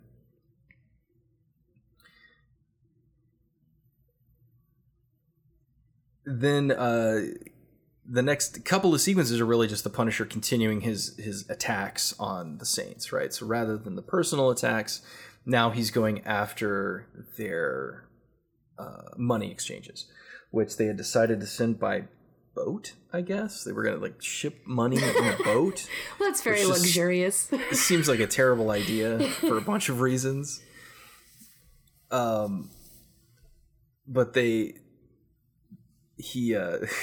it's a cool moment. The kid's like loading the money in, and then like he notices something's off, and he like sees this thing down in the corner, and he grabs it and picks it up, and it's a freaking claymore, and it just says, you know, point away from enemy, and he's like, oh no, and just like jumps out of the boat. Like, yes, the thing with the flashing red light that looks like an explosive device is the explosive device. Oh, crazy.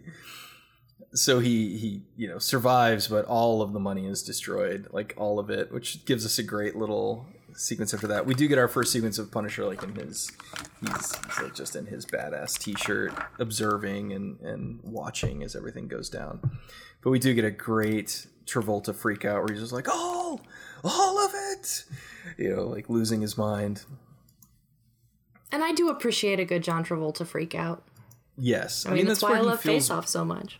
Yeah, that's where he feels most in his wheelhouse in a lot of ways.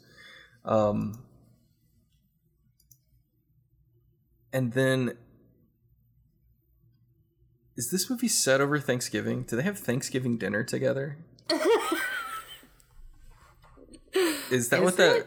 I'm trying to remember. Like, I know they invite him to dinner and they have this big meal. I thought it was just a dinner. Is it just a meal? Like, I don't know. I guess I've just got Thanksgiving on the brain, but well, we're hungry. yeah, like leftovers everywhere. But so they invite him to a meal and try to connect with him, his little neighbors, and these scenes are very adorable. And again, with the very little that these actors are given to do, I think they do a nice job of, trying to build people that Frank Castle could plausibly care about. But again, it's just all very awkward. And of course, he's reacting in these really negative ways, and he doesn't want to make connections for super obvious reasons.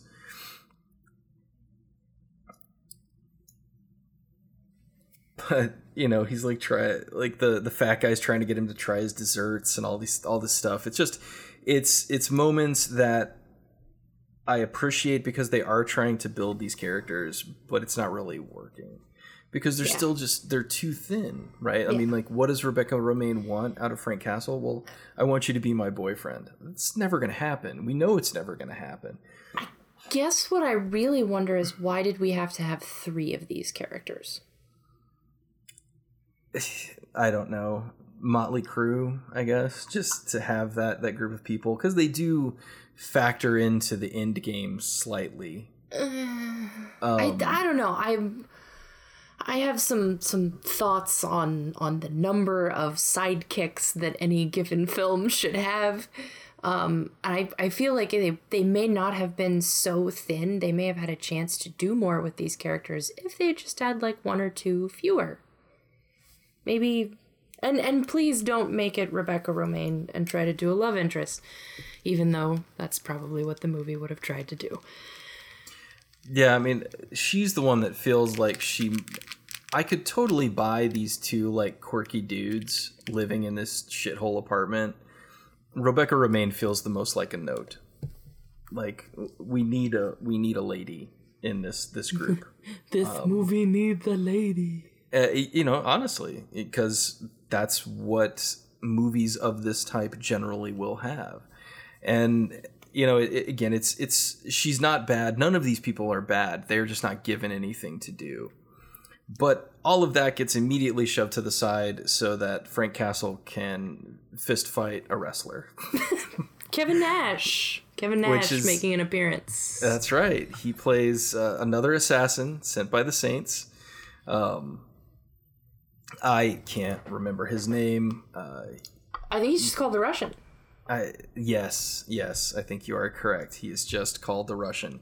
And he's once again, Nash. Stereotypical Russian. He's even wearing a red striped shirt. Yeah. And he has the spiked blonde hair, so he's, eerily reminiscent of Dolph Lundgren. It's very, very stereotypical and very typical in general. So they have a lovely little knife fight. They both stab each other in the chest repeatedly, which doesn't seem to bother either of them tremendously, which I think is funny because it seems like that would be an injury you would... I've been stabbed lots of times. Sort of pay attention to, getting stabbed in the chest. This is a bit played for laughs because all of the neighbors are listening to opera next door, so they can't hear the hubbub over the music, which is, kind of interesting, I suppose. It's trying to have a humorous juxtaposition doesn't really work or do anything for the scene, but Castle's like super outmatched, which I think is kind of the fun part. He's been in control up until this point mostly, but now these assassins really are sort of testing his mettle, I suppose. And he's got this is a good Indiana Jones brawler fight scene. There's some really clever moments in this. Yeah, Hensley's experience with the Indiana Jones franchise does kind of come through here, because this one, the fight scene feels really well orchestrated. I don't think it's well shot, but it's well has planned. That little callback to the previous fight with the butterfly knife. I was so impressed with that. I was like, now how do you go and do a clever thing like that where, you know, the Punisher grabs the butterfly knife and stabs the Russian with it, and of course nothing happens. You know, it was this wonderful little joke on him winning an earlier fight, and I'm like, how can you write something so clever and have it be in a movie that is just not clever at all? Generally not clever, exactly.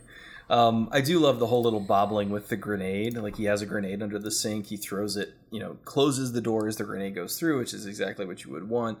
The Russian, like, bats it back through the window, and then he has to hide in the tub. Like, that feels very Indiana Jones, like the bobbling, you know, oh, I'm doing a thing that I think is going to be super effective, and it's absolutely not. You know, that feels very cool. And then he just gets sort of all of his you know, little booby traps just keep getting dismantled, and you know, we see him struggling and struggling and struggling. How's he going to get out of this? So for the first time in the film, you know, Frank truly feels in peril. And you know, this sequence, again, unfortunately, it feels very out of place. It doesn't feel like it's connected to anything. It's just an action scene shoved in here. I mean, you could have put this before the Harry Heck scene. You could have put it where it is now. You could have put it 20 minutes later, and nothing would have really changed. Which, you know, I much prefer that the action that my characters go through have stakes and consequences. You know, like, there's a reason why this needs to happen right now for this character to move forward. And it doesn't really...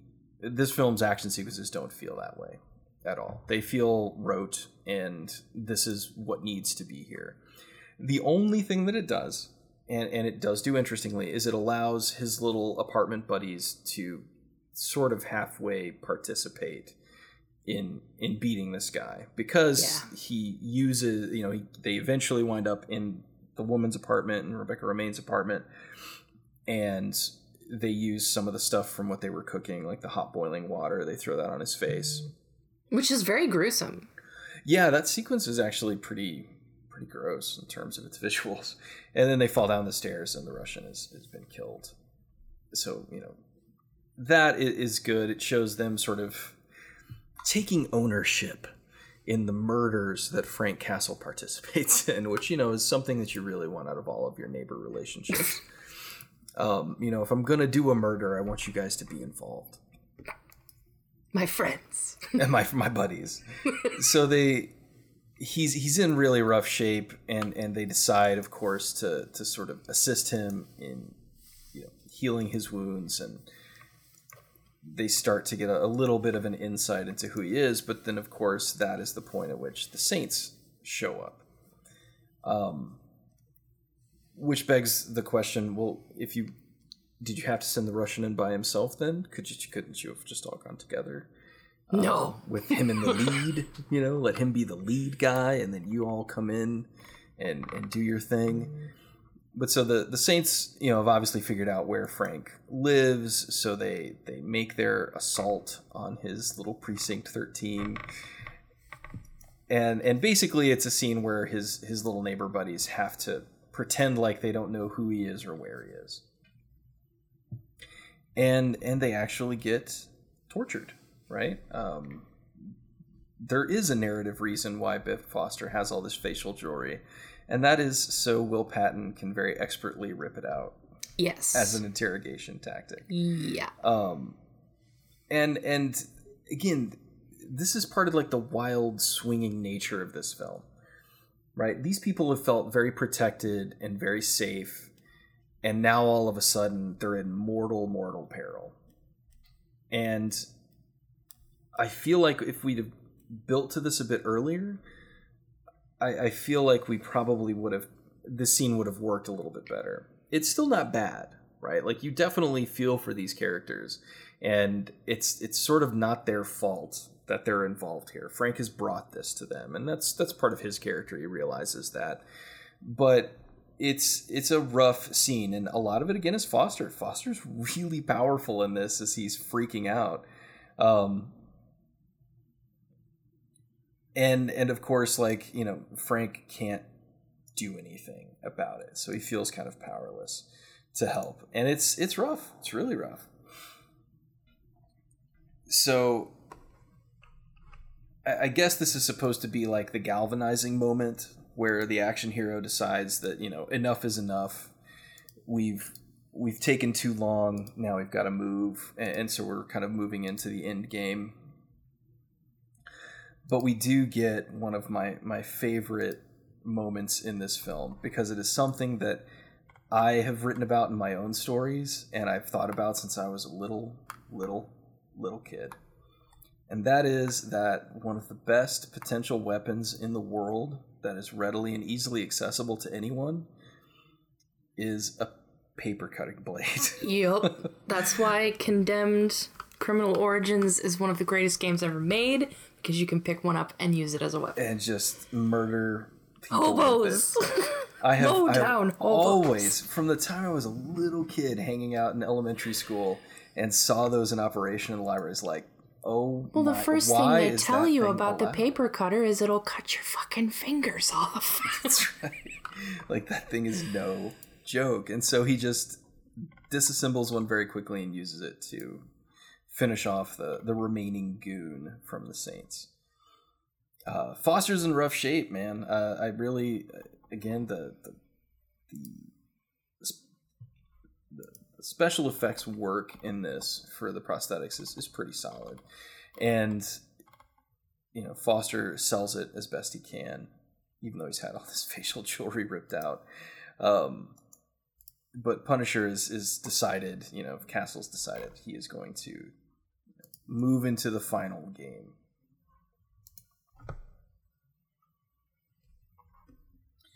We get a nice little voiceover where he's, you know, telling us about stuff that he learned in the military, and then he sort of leaves with his bag of gear.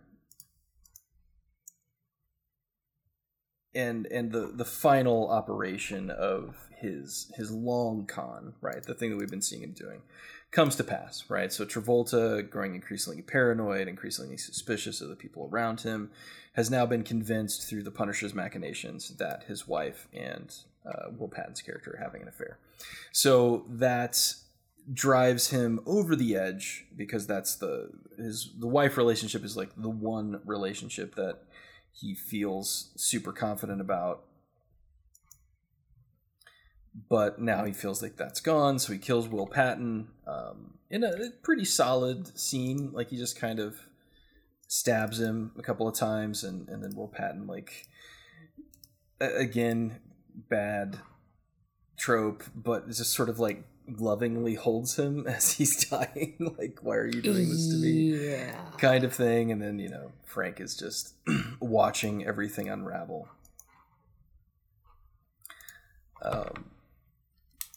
Travolta in full freak out mode confronts his wife, you know, starts throwing all of this quote unquote evidence at her, and she's like, I don't even know what you're talking about, and then he just throws her off a bridge.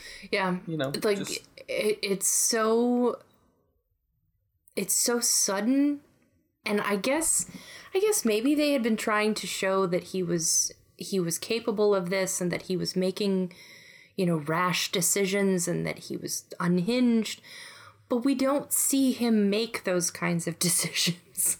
I mean, he shoots a guy one time, but this just, it kind of comes out of left field. Yeah, the depths of his willingness to be this violent sort of appear without much grounding as a character, right? There's really no reason why he should behave this rashly, especially given the very little evidence that he has to go on. You know, if we'd seen him, again, as you said, more unhinged, more willing to flip on bad information, that kind of thing, it would be different. But that's not really what we get here. But he legitimately just like hurls her off a bridge and in front of a train and kills her. And even his son's like, what? Wait, what? Why did you do that? Why? What are we doing? But that's all building up to the final sequence, the last scene, where somehow Frank has just gotten an incredible number of explosives, just a lot of explosives. And he's got friends. We see him kind of wiring a bunch of different cars. We don't really know for what just yet. But then he gets out the compound bow, as you do. He's got the compound bow, and he's just shooting dudes in the neck, Rambo style. I guess it's worth mentioning that some of the most famous images of the Punisher come not from the interior pages of Punisher comics, but from the covers. Yeah. So for a long time, pretty much the entirety of the Garth Ennis run, but well beyond that too, the Punisher covers were drawn by an artist named Tim Bradstreet, who is a hyper-realist line artist. He doesn't do a lot of interior work because his work takes a long time. It's kind of like Alex Ross. A little bit, it's very painterly, it's very illustrated, and his version of the Punisher, we're getting little hints of some of his very famous shots with the Punisher here. And so we get him, using the compound bow, which is kind of a unique thing. Punisher's arsenal is always seen as being incredibly expansive, right? Like he's an expert in every kind of armament, from top to bottom. And so we're getting a little bit of that here. But again, I think he uses the bow to kill like one dude. So it's like, why did you even bring that? Like a gun would have done the job. Well, he had it. I mean, he spent the money on it. So, you got to bring the bow. It was in the car. Justify that cost. And then he makes this kind of assault on Saint's, offices. And this is pretty cool because he's sort of moving up, and he's got a champagne, like the icing bucket, wired to blow, right? Which is kind of clever because he sends it up knowing these guys will immediately, sort of dig into it. So he blows the whole place apart with that, which is a really cool scene, and then just kind of starts dismantling them with his weaponry. And it reads like a typical action scene. Again, I'm not going to say it's shot especially well. It's just kind of okay.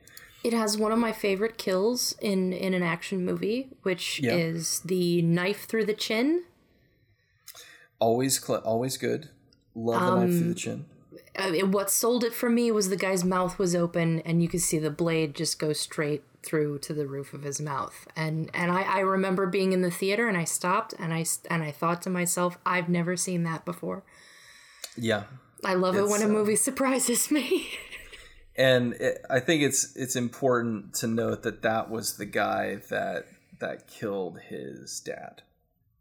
That was the dude that did it. And so I think there's a moment where it kind of looks like Thomas Jane recognizes that, and that's where he makes the decision not to just shoot this guy, but to like dismantle him completely. Because he also takes his either the same knife or a different knife and just like shoves his hand. He like knifes his hand. It was a different knife. I think so. He takes a different knife and he knifes his hand to his own butt. Like he stabs his hand and it goes into his butt, and the guy like has like a whoa, like he's singing for a second. It's a really great little moment, I guess. But he just sort of finishes him off. But then we see like the whole building's wired. A guy tries to run outside, and Saint's like, stop, and the guy opens the door, and then the door explodes, blows up all these cars. And then Frank Castle looks really cool in this part of the movie. Like, he hasn't looked this cool up until this moment. And I feel like that's a shame. The leather rider jacket doesn't really work for me in this at all. But this just like flak jacket with the skull on it feels very Punisher. It feels, because Tim Bradstreet, that is what he would do a lot, And so he finds the other son, the one that didn't die, who was there the day that he was killed, physically punched him, kicked him in the face, did all this stuff. And then his punishment is to have him hold the bomb like aloft in order to stay alive. And the moment that he lets go, it's going to kill him. Movies have done that before, but I still like it. I still like that entire idea. And it's mostly awesome because it sets up the next sequence where he's like, he calls out Saint as he's trying to run away, and he's like, "Are you the man that killed my son?" And then we just hear this scream from off screen. Boom! And he's like, "Both of them." And I remember seeing this in the theater and be like, that line is perfect. Right? It's great. That's a Punisher line. That is what that's the kind of shit the Punisher says. You know, a guy says like, "You're the one that killed my family," and he's like, "Yeah, all of them." It's just like, sure, I did.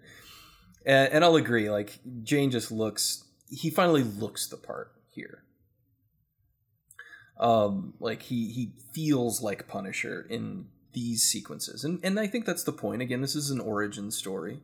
You know, we're seeing him develop into this figure, but he gets his final revenge by revealing that the affair was a construction, right? Something that he made, and he delivers his evidence. And then he just kind of drags John Travolta over to a car and just hooks him to it.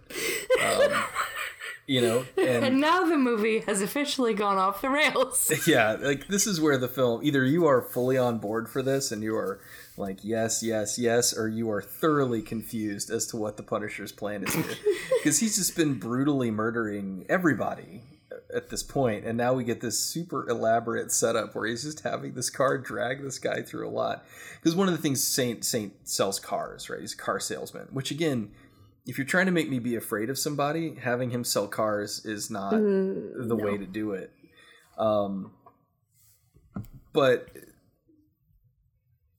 if the slow motion action walk away from an explosion is supposed to be the pinnacle of an action hero's, you know, sort of moment, if it's supposed to be the thing that defines him, then Punisher gets the largest one in history, because it's not just one explosion, it's thousands of them as he blows up every single car in the Saint parking lot and just slow walks his way past it and gets into his car and drives away.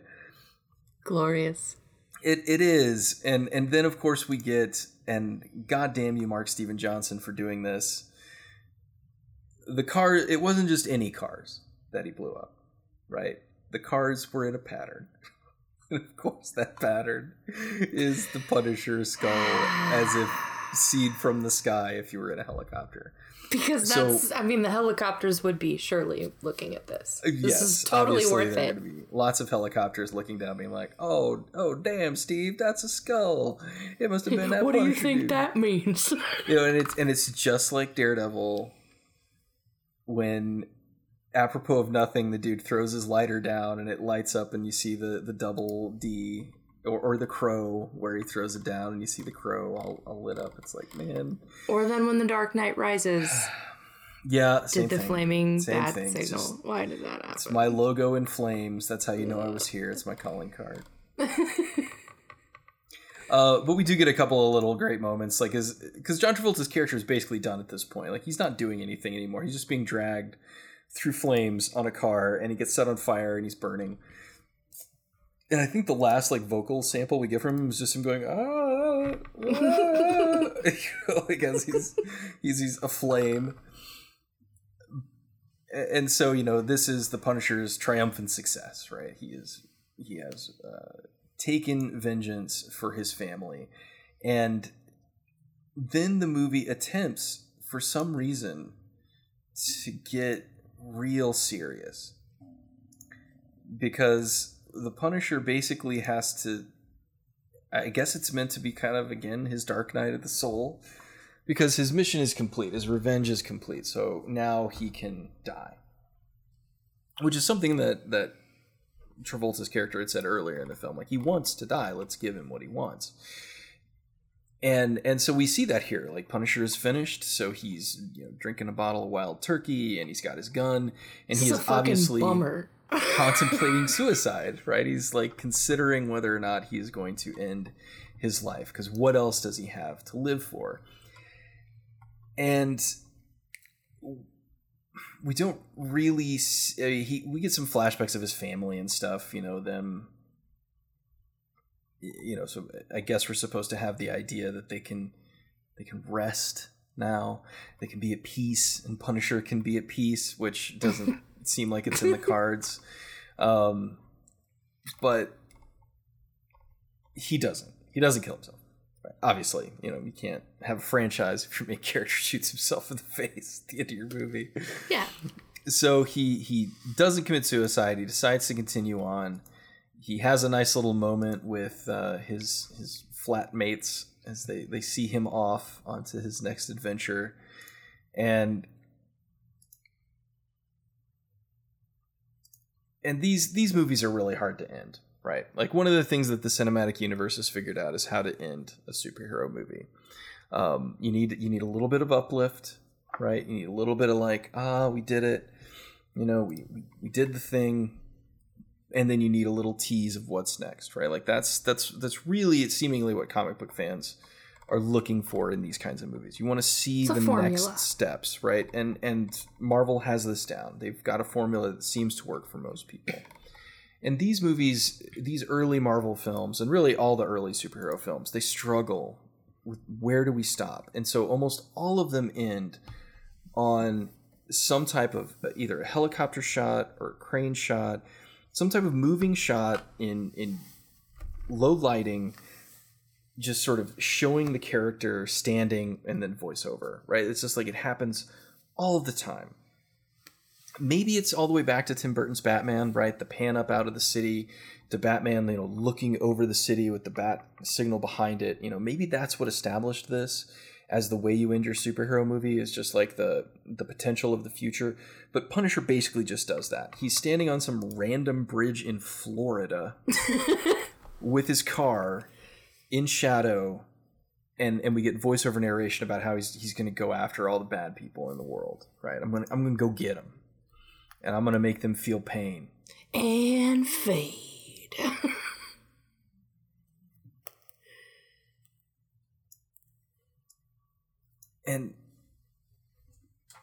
And the last line,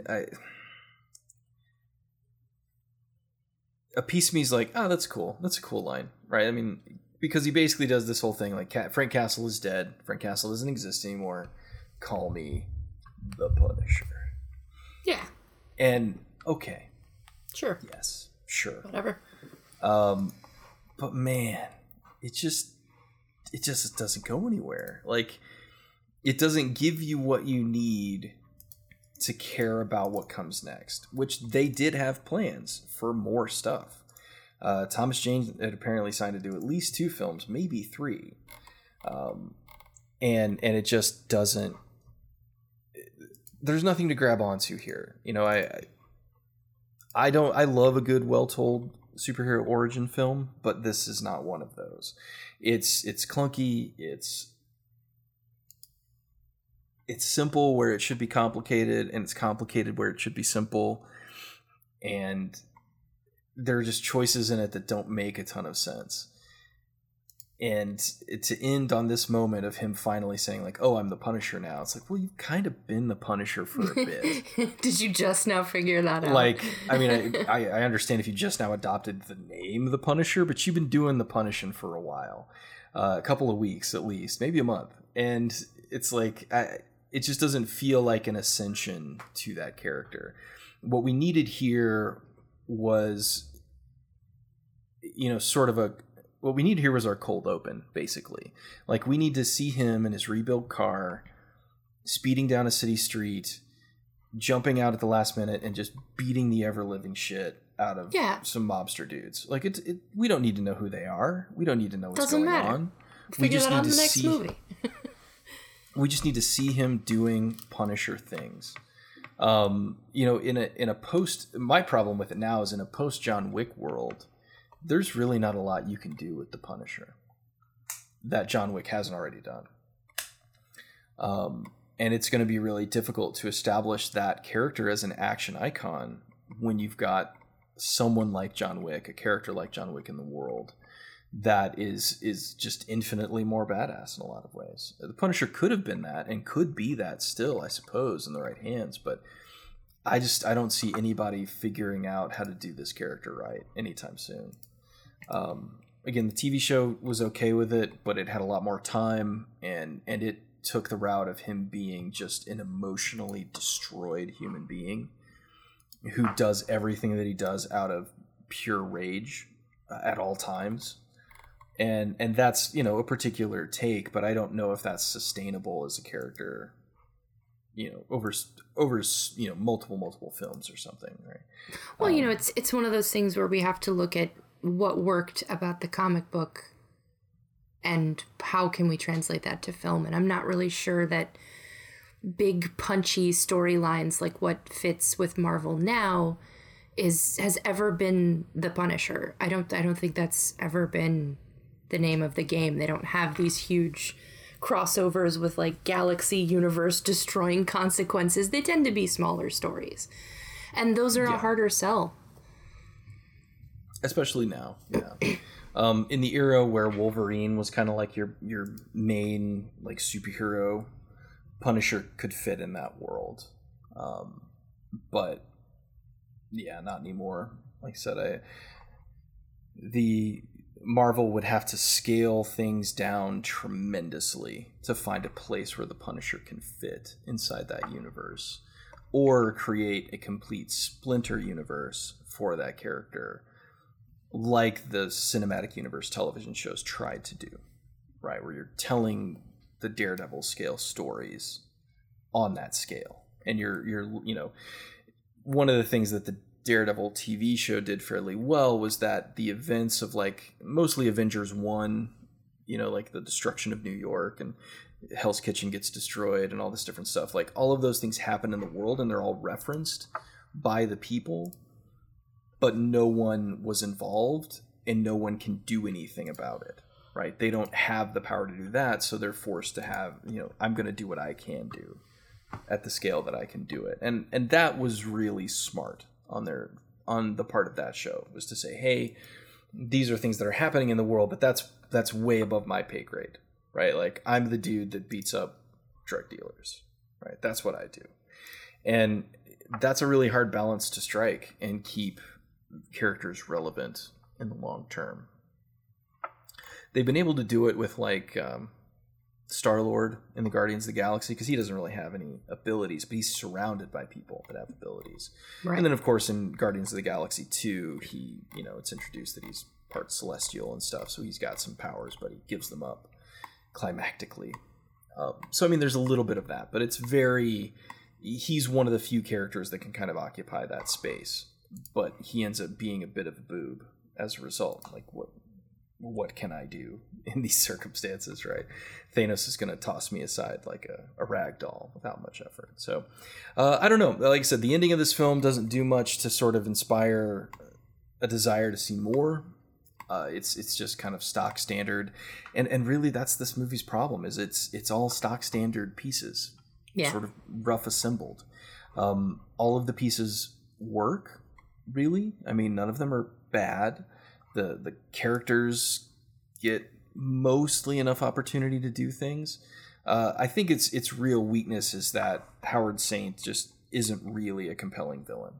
Travolta is fine in the part. I just think the part itself, there was nothing for him to work with, because like we've seen John Travolta play characters like this and actually do a good job. Again, I bring up Face Off. Face Off was a great example of John Travolta doing this thing.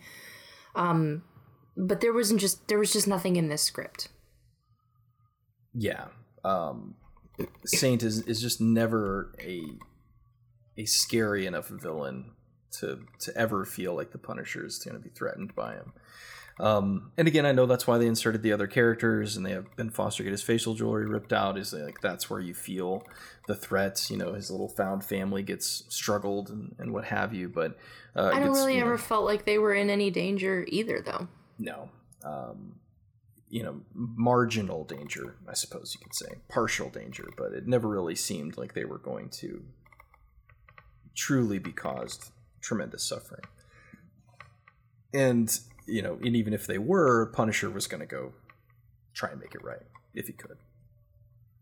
So, all right, well, that's pretty much the Punisher. There's not much else to say about it, really. It's a a film that is the epitome of fine. It is fine. Nothing exceptional, save perhaps for a pretty solid performance by Thomas Jane.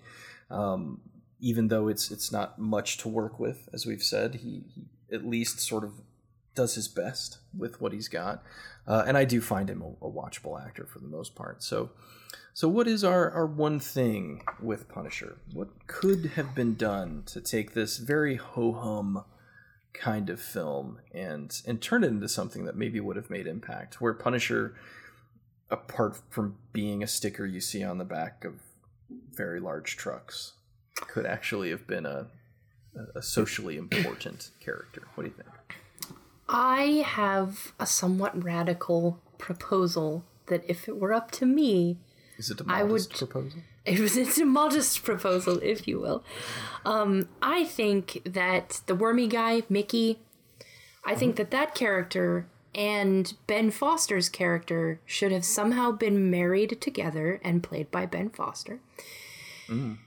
And then the other neighbors would go away, and instead Frank would focus on building a friendship, companionship, and actual emotional stakes with a character who helps him take down the Saints from the inside. Yeah, and if you would have changed that thing, I think the rest of the film could have survived if you had some sort of emotional centerpiece beyond the death of his family. Yeah, someone to connect with instead of this like motley group that he's sort of half-heartedly connecting with just by the nature of them being in physical proximity to each other, but somebody that he actually hooks up with by choice and then chooses to work with. Yeah, that would be interesting. I mean, Foster is definitely the bright spot of the various additional cast. I mean, as he is in most circumstances. He does a very good job of bringing that character to life, and I think you could have merged those characters pretty easily, because it's stated pretty early on that Mickey is sort of a family friend. They gave him a job because he's a bit of a fuck up, and what else is he going to do with his life? And I think that would have been interesting to sort of see handled by a better actor. And then maybe expanded on, for sure. No, I like that. I like that a lot. Mine is a bit more global. But this film, aside from just needing a general script polish and firm up, like a lot of the stuff in this movie feels like it could just be cleaned up a little bit and be better, from dialogue to little performance stuff. And a lot of it probably has to do with it being Hensley's first real directorial effort. It's the kind of stuff that you might expect to see somebody fall down on a little bit. But what I would probably lean towards in terms of what would make this more palatable is clarify what the Punisher is doing. I think a lot of this film suffers from a script writing level because we just don't know what he's up to. We sort of see him executing on ideas, but the Punisher has always seemed to me like a very blunt instrument, right? He's not, I mean, he's contemplative, he's smart, he's gonna, do what he needs to do, obviously. But I wanted to see him being more not just brutality, but I wanted to see him doing more stuff, just more confrontations. Because it feels like the dance between he and the Saints just goes on for too long. Yeah. This circling around each other instead of actually sort of moving forward. So it's really just sort of stripping out some of the fat. Because this movie's 2 hours, which is not excessive in terms of length these days, but this feels like a really long 2 hours, like a long 2 hours. So I think, you shorten up the front of it a little bit, and then you push us into seeing the Punisher sort of, just executing more often, like messing with more people, doing more things. It feels a bit anemic in what he's actually attempting to do. in addition, I think like we don't really get enough of his expertise, like, and seeing what he's good at. He kind of just doesn't talk enough. In some ways, yeah. I mean, they're playing him stoic, but the Punisher isn't necessarily silent, right? Like he's a pretty verbal character. That's why a sidekick, I think, like a more overt sidekick would have been better, because he would have at least had someone to interact with. Maybe? Yeah, someone to develop a rapport with of some kind, which he sort of has with the trio at the end. But yeah, he needs somebody to say things to, right? People to react to, right? Like somebody to say to Mickey, like, oh, I'm going to do this, right? This is how I'm going to go after them. And then because really the ways that he screws up Howard Saint's life is by convincing him that his wife's cheating on him and then messing with the money shipments for the mob bosses. That's really it. That's all he does to, like, quote unquote ruin him. I mean, I would want to see him, like showing up at his car dealership in the middle of the night and just shooting out all the car windows in his dealership, just taking them all out at once. Just messing with him. Finding ways to expose him to the public for being a criminal or being a bad person. Right, which was the angle that I expected in a lot of ways and just never happens, right? He never makes an attempt to show the world that Howard Saint was the bad guy all along. He just kills him, which, I mean, again, is very Punisher-y. That's fine. But why not also, ruin his reputation and everything that he ever touched in the same way?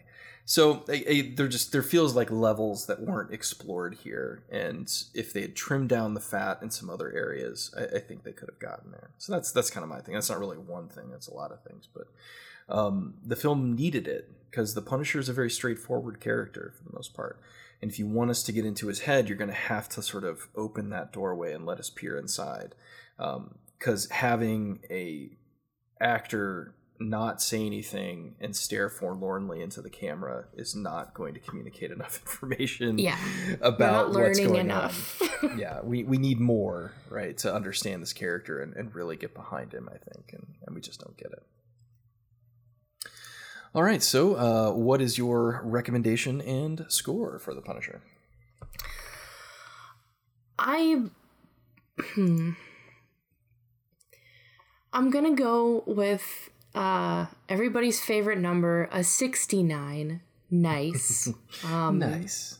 Because this is just not a cohesive film. I can see where it was almost there, and I can see where if we were able to change one thing, it could get there, but it's arguably one of the worst of these Avi Arad Marvel films. Mm-hmm. Yeah. Ghost Rider is goofy and kind of knows it. Daredevil is genuinely okay, save for about 20% of it that is just hot garbage. Blade is fine. Like, Blade has very few flaws, apart from really bad CG. But yeah, this one just never found its footing and was trying really hard. So, good on him. But it just never found what it wanted to be. Because it's exceedingly violent. Sometimes. Not all the time, but sometimes. It's exceedingly violent. It has at its core a character who is not supposed to be fully likable, but they're still trying desperately to make him likable. Which I think is the death of any good anti-hero. The moment that you decide that you want me to love that character, and then you start trying to make me love that character instead of letting me sort of develop that love by understanding their perspective, which is how anti-heroes generally work, right? Like, I mean, I'd agree with you, but I get you. And honestly, I mean, I hate to even say it because this film's problematic in a bunch of other ways, but that's kind of what the Joker did right. Yeah. The Joaquin Phoenix one is that you're never really supposed to love that guy, right? The movie never comes out and says, like, look at this, love this guy. Like, no, this guy is bad. And the things he's doing are bad, but you understand him. And so you're willing to go along with him on that journey. Like, you understand his perspective, even though it may be wrong, and even though the things he's doing may be wrong, you get him. And that's what an anti-hero should be. Is, you know, I guess Batman has kind of spoiled us because he's been that model for so long that you just kind of forget that that's how he works, that he is the bad guy in a lot of ways. And the Chris Nolan movies don't help this, because I don't think he really knows how to deal with that either. Like, Batman is always the good. He's just purely good. In the Chris Nolan movies, like any subtext about his being dangerous or anything like that, it's all kind of just swept under the rug. It's like, forget about that. His Batman, right? It's like, and they just, that's his perspective on it. But like, Batman at its core is like a super problematic character, because he's a vigilante and he operates outside the law and he beats people nearly to death. And there have been a lot of writers in the Batman universe that have done that well and have tackled that story well. And but we just haven't told their stories yet. Yeah, and it's the cinematic versions that have always struggled with having Batman be that kind of anti-hero character. But that's really what the Punisher needs to be too, though, is the character that he's doing bad things and he's being bad, but we completely understand why, and we allow him to do those things, and we root for him to do those things because we understand. And in this one, they just want us to like him. They just want us to feel sorry for him and think he's an okay dude. And that's not really what the Punisher is in a lot of ways. That approach might have worked if it had been unified, but this film didn't have that kind of vision to make that successful. So I'm very close to that. I'd peg this one about a 73. So a little bit higher, because I do really like Thomas Jane in this. And I think if he had been given... did you ever see the short film that he made? I did. I did. The one with Ron Perlman in it? Yeah. It was really good. So, again, there were sequels planned for this. And... you know, Jane never got the chance to revisit the character again, which, you know, was unfortunate, because I think he could have taken it in some cool ways. But he did make a short film. It's about a 10-minute movie. It came out, this is years ago now. He did one called Dirty Laundry, and it was just the Punisher doing his laundry. And it's really good. It's very stripped down. You know, obviously it's a 10-minute short film, but it's just Frank Castle with his like shit ass Ford van doing laundry and being thrown in the middle of a negative situation, and then doing what the Punisher does when he sees that stuff, which is punish, right? And it's super good, and he is so good as the Punisher in that short film. So I have no doubt that Thomas Jane could absolutely pull off this character and do it excellently. But this film did not provide him with the opportunity to do that. And he likely will never get that opportunity now, because he's a little old to play Frank Castle now. But it's an okay film. This is thoroughly okay, but I would even say it's on the low end of okay. Yeah. Right? It's not. This is not one that I can just recommend, like, yeah, go for it. But if you dig Marvel stuff and you're interested in sort of seeing these wild swings at what Marvel was trying to get off the ground, then Punisher is an interesting artifact for that, because it is a very different approach to telling this kind of story. You could see that soft edge that the MCU has brought in, right? That sort of very palatable, very, very marketable approach. They're really trying to push that into existence here, probably because of Hulk and Hulk not necessarily hitting that. So you can kind of feel them trying to soften this character down a little bit. I mean, you can't really soften Punisher much without making him just a dude who shoots people. Or maybe he doesn't, right? Maybe you change him into a character who uses rubber bullets for everything, right? Which I think was the last time I looked, that's how they were trying to explain away all the people that get shot by the Batmobile in the Justice League movies, like the Zack Snyder Batman movies, is that he uses rubber bullets. So they don't kill, they just destroy all of your bones. But that makes it okay, obviously. Well, yeah. It's fine. So it's a weird. It occupies a very weird space in the Marvel Cinematic history because all of the Mark Steven Johnson ones are just a little bit goofy, so they kind of get away with a bit more. Hulk is kind of doing its own like weird Shakespearean father's son. It's Ang Lee dynasty, doing Ang Lee things. Yeah, it's doing like Ang Lee things, and then this is just kind of in the middle, and it's like I don't know, it's a Punisher, woo! Like it doesn't feel.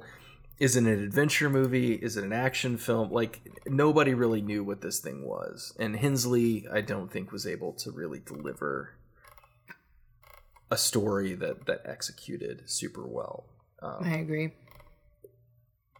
I almost wish, and Punisher is a character you could absolutely get away with doing this on, where you just dispense with the origin story. Right? Because what is the origin? My family died. It pissed me off. Vengeance. Done. Right? And in some ways, the Netflix show did this. Because Punisher was introduced in like the second season of Daredevil. And basically, like, Daredevil uncovers his backstory in 10 seconds. Right? And it's like, oh, he was this guy, and then his family got killed, and now he's just murdering everybody. Oh, okay. Right? Because, like, it's not more complicated than that. So why not just start this character on his quest for vengeance, right? And the other thing that I'd thought of, this wasn't really enough to be my one thing, but something that I had considered was, I think this film might have been more satisfying if we had, rather than kidnapping Mickey, right, which I do like, instead of Mickey having all the answers to the Saints, like being close enough to them to be able to say like, here are the people they work for, and here's who they're supplying, and here's like all their schedules. Punisher should have had to work his way up to Howard Saint. Might have been nice to tease out some of that, and then just start taking people out. Sort of like the first Deadpool movie, as he's trying to find Francis, and he's just got like the wall with the different pictures on it, and he's just like pushing knives and stuff into people's faces as he takes them down, and we get this rapid montage of him just sort of taking out these various people. Like in some ways, Punisher needs to kind of be that too. In my humble opinion, but so yeah, 73 for me. It is a recommend, especially if you're into like the weirder side of the Marvel universe and you enjoy seeing these kind of crazy stabs at these characters. Because we're gonna. The MCU is at a point of confidence enough now that we're probably going to get at least one more project like this that just kind of doesn't work. Because they're going to try somebody that's going to be really hard to execute without realizing it.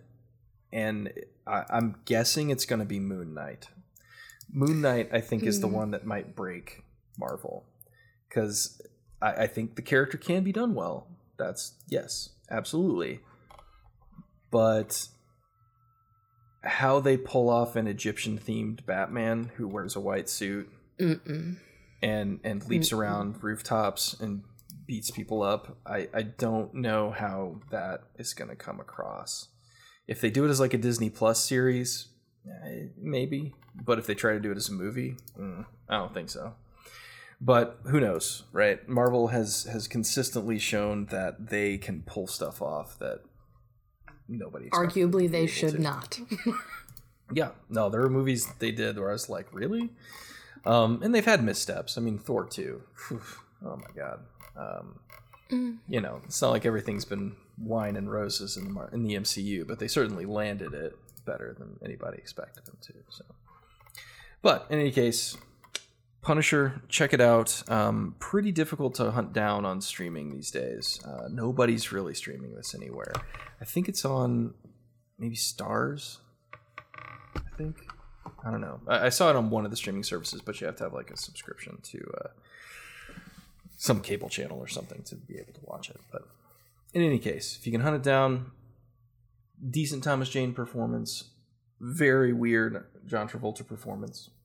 Watch it and see what went wrong. That's right, exactly. Just familiarize yourself with the wrong and consider it good. All right, well, I guess we'll wrap it up. So where can you be found on social media, Catherine? I can be found on Twitter at Baskinator. Very nice. And I, of course, can be found at tbaskin. And then if you want to get us together, you can tweet us at fpeacetheater, or you can email us at failurepiece@gmail.com.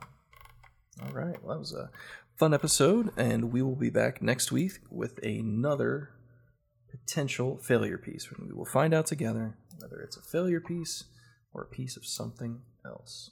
See you then. Bye-bye.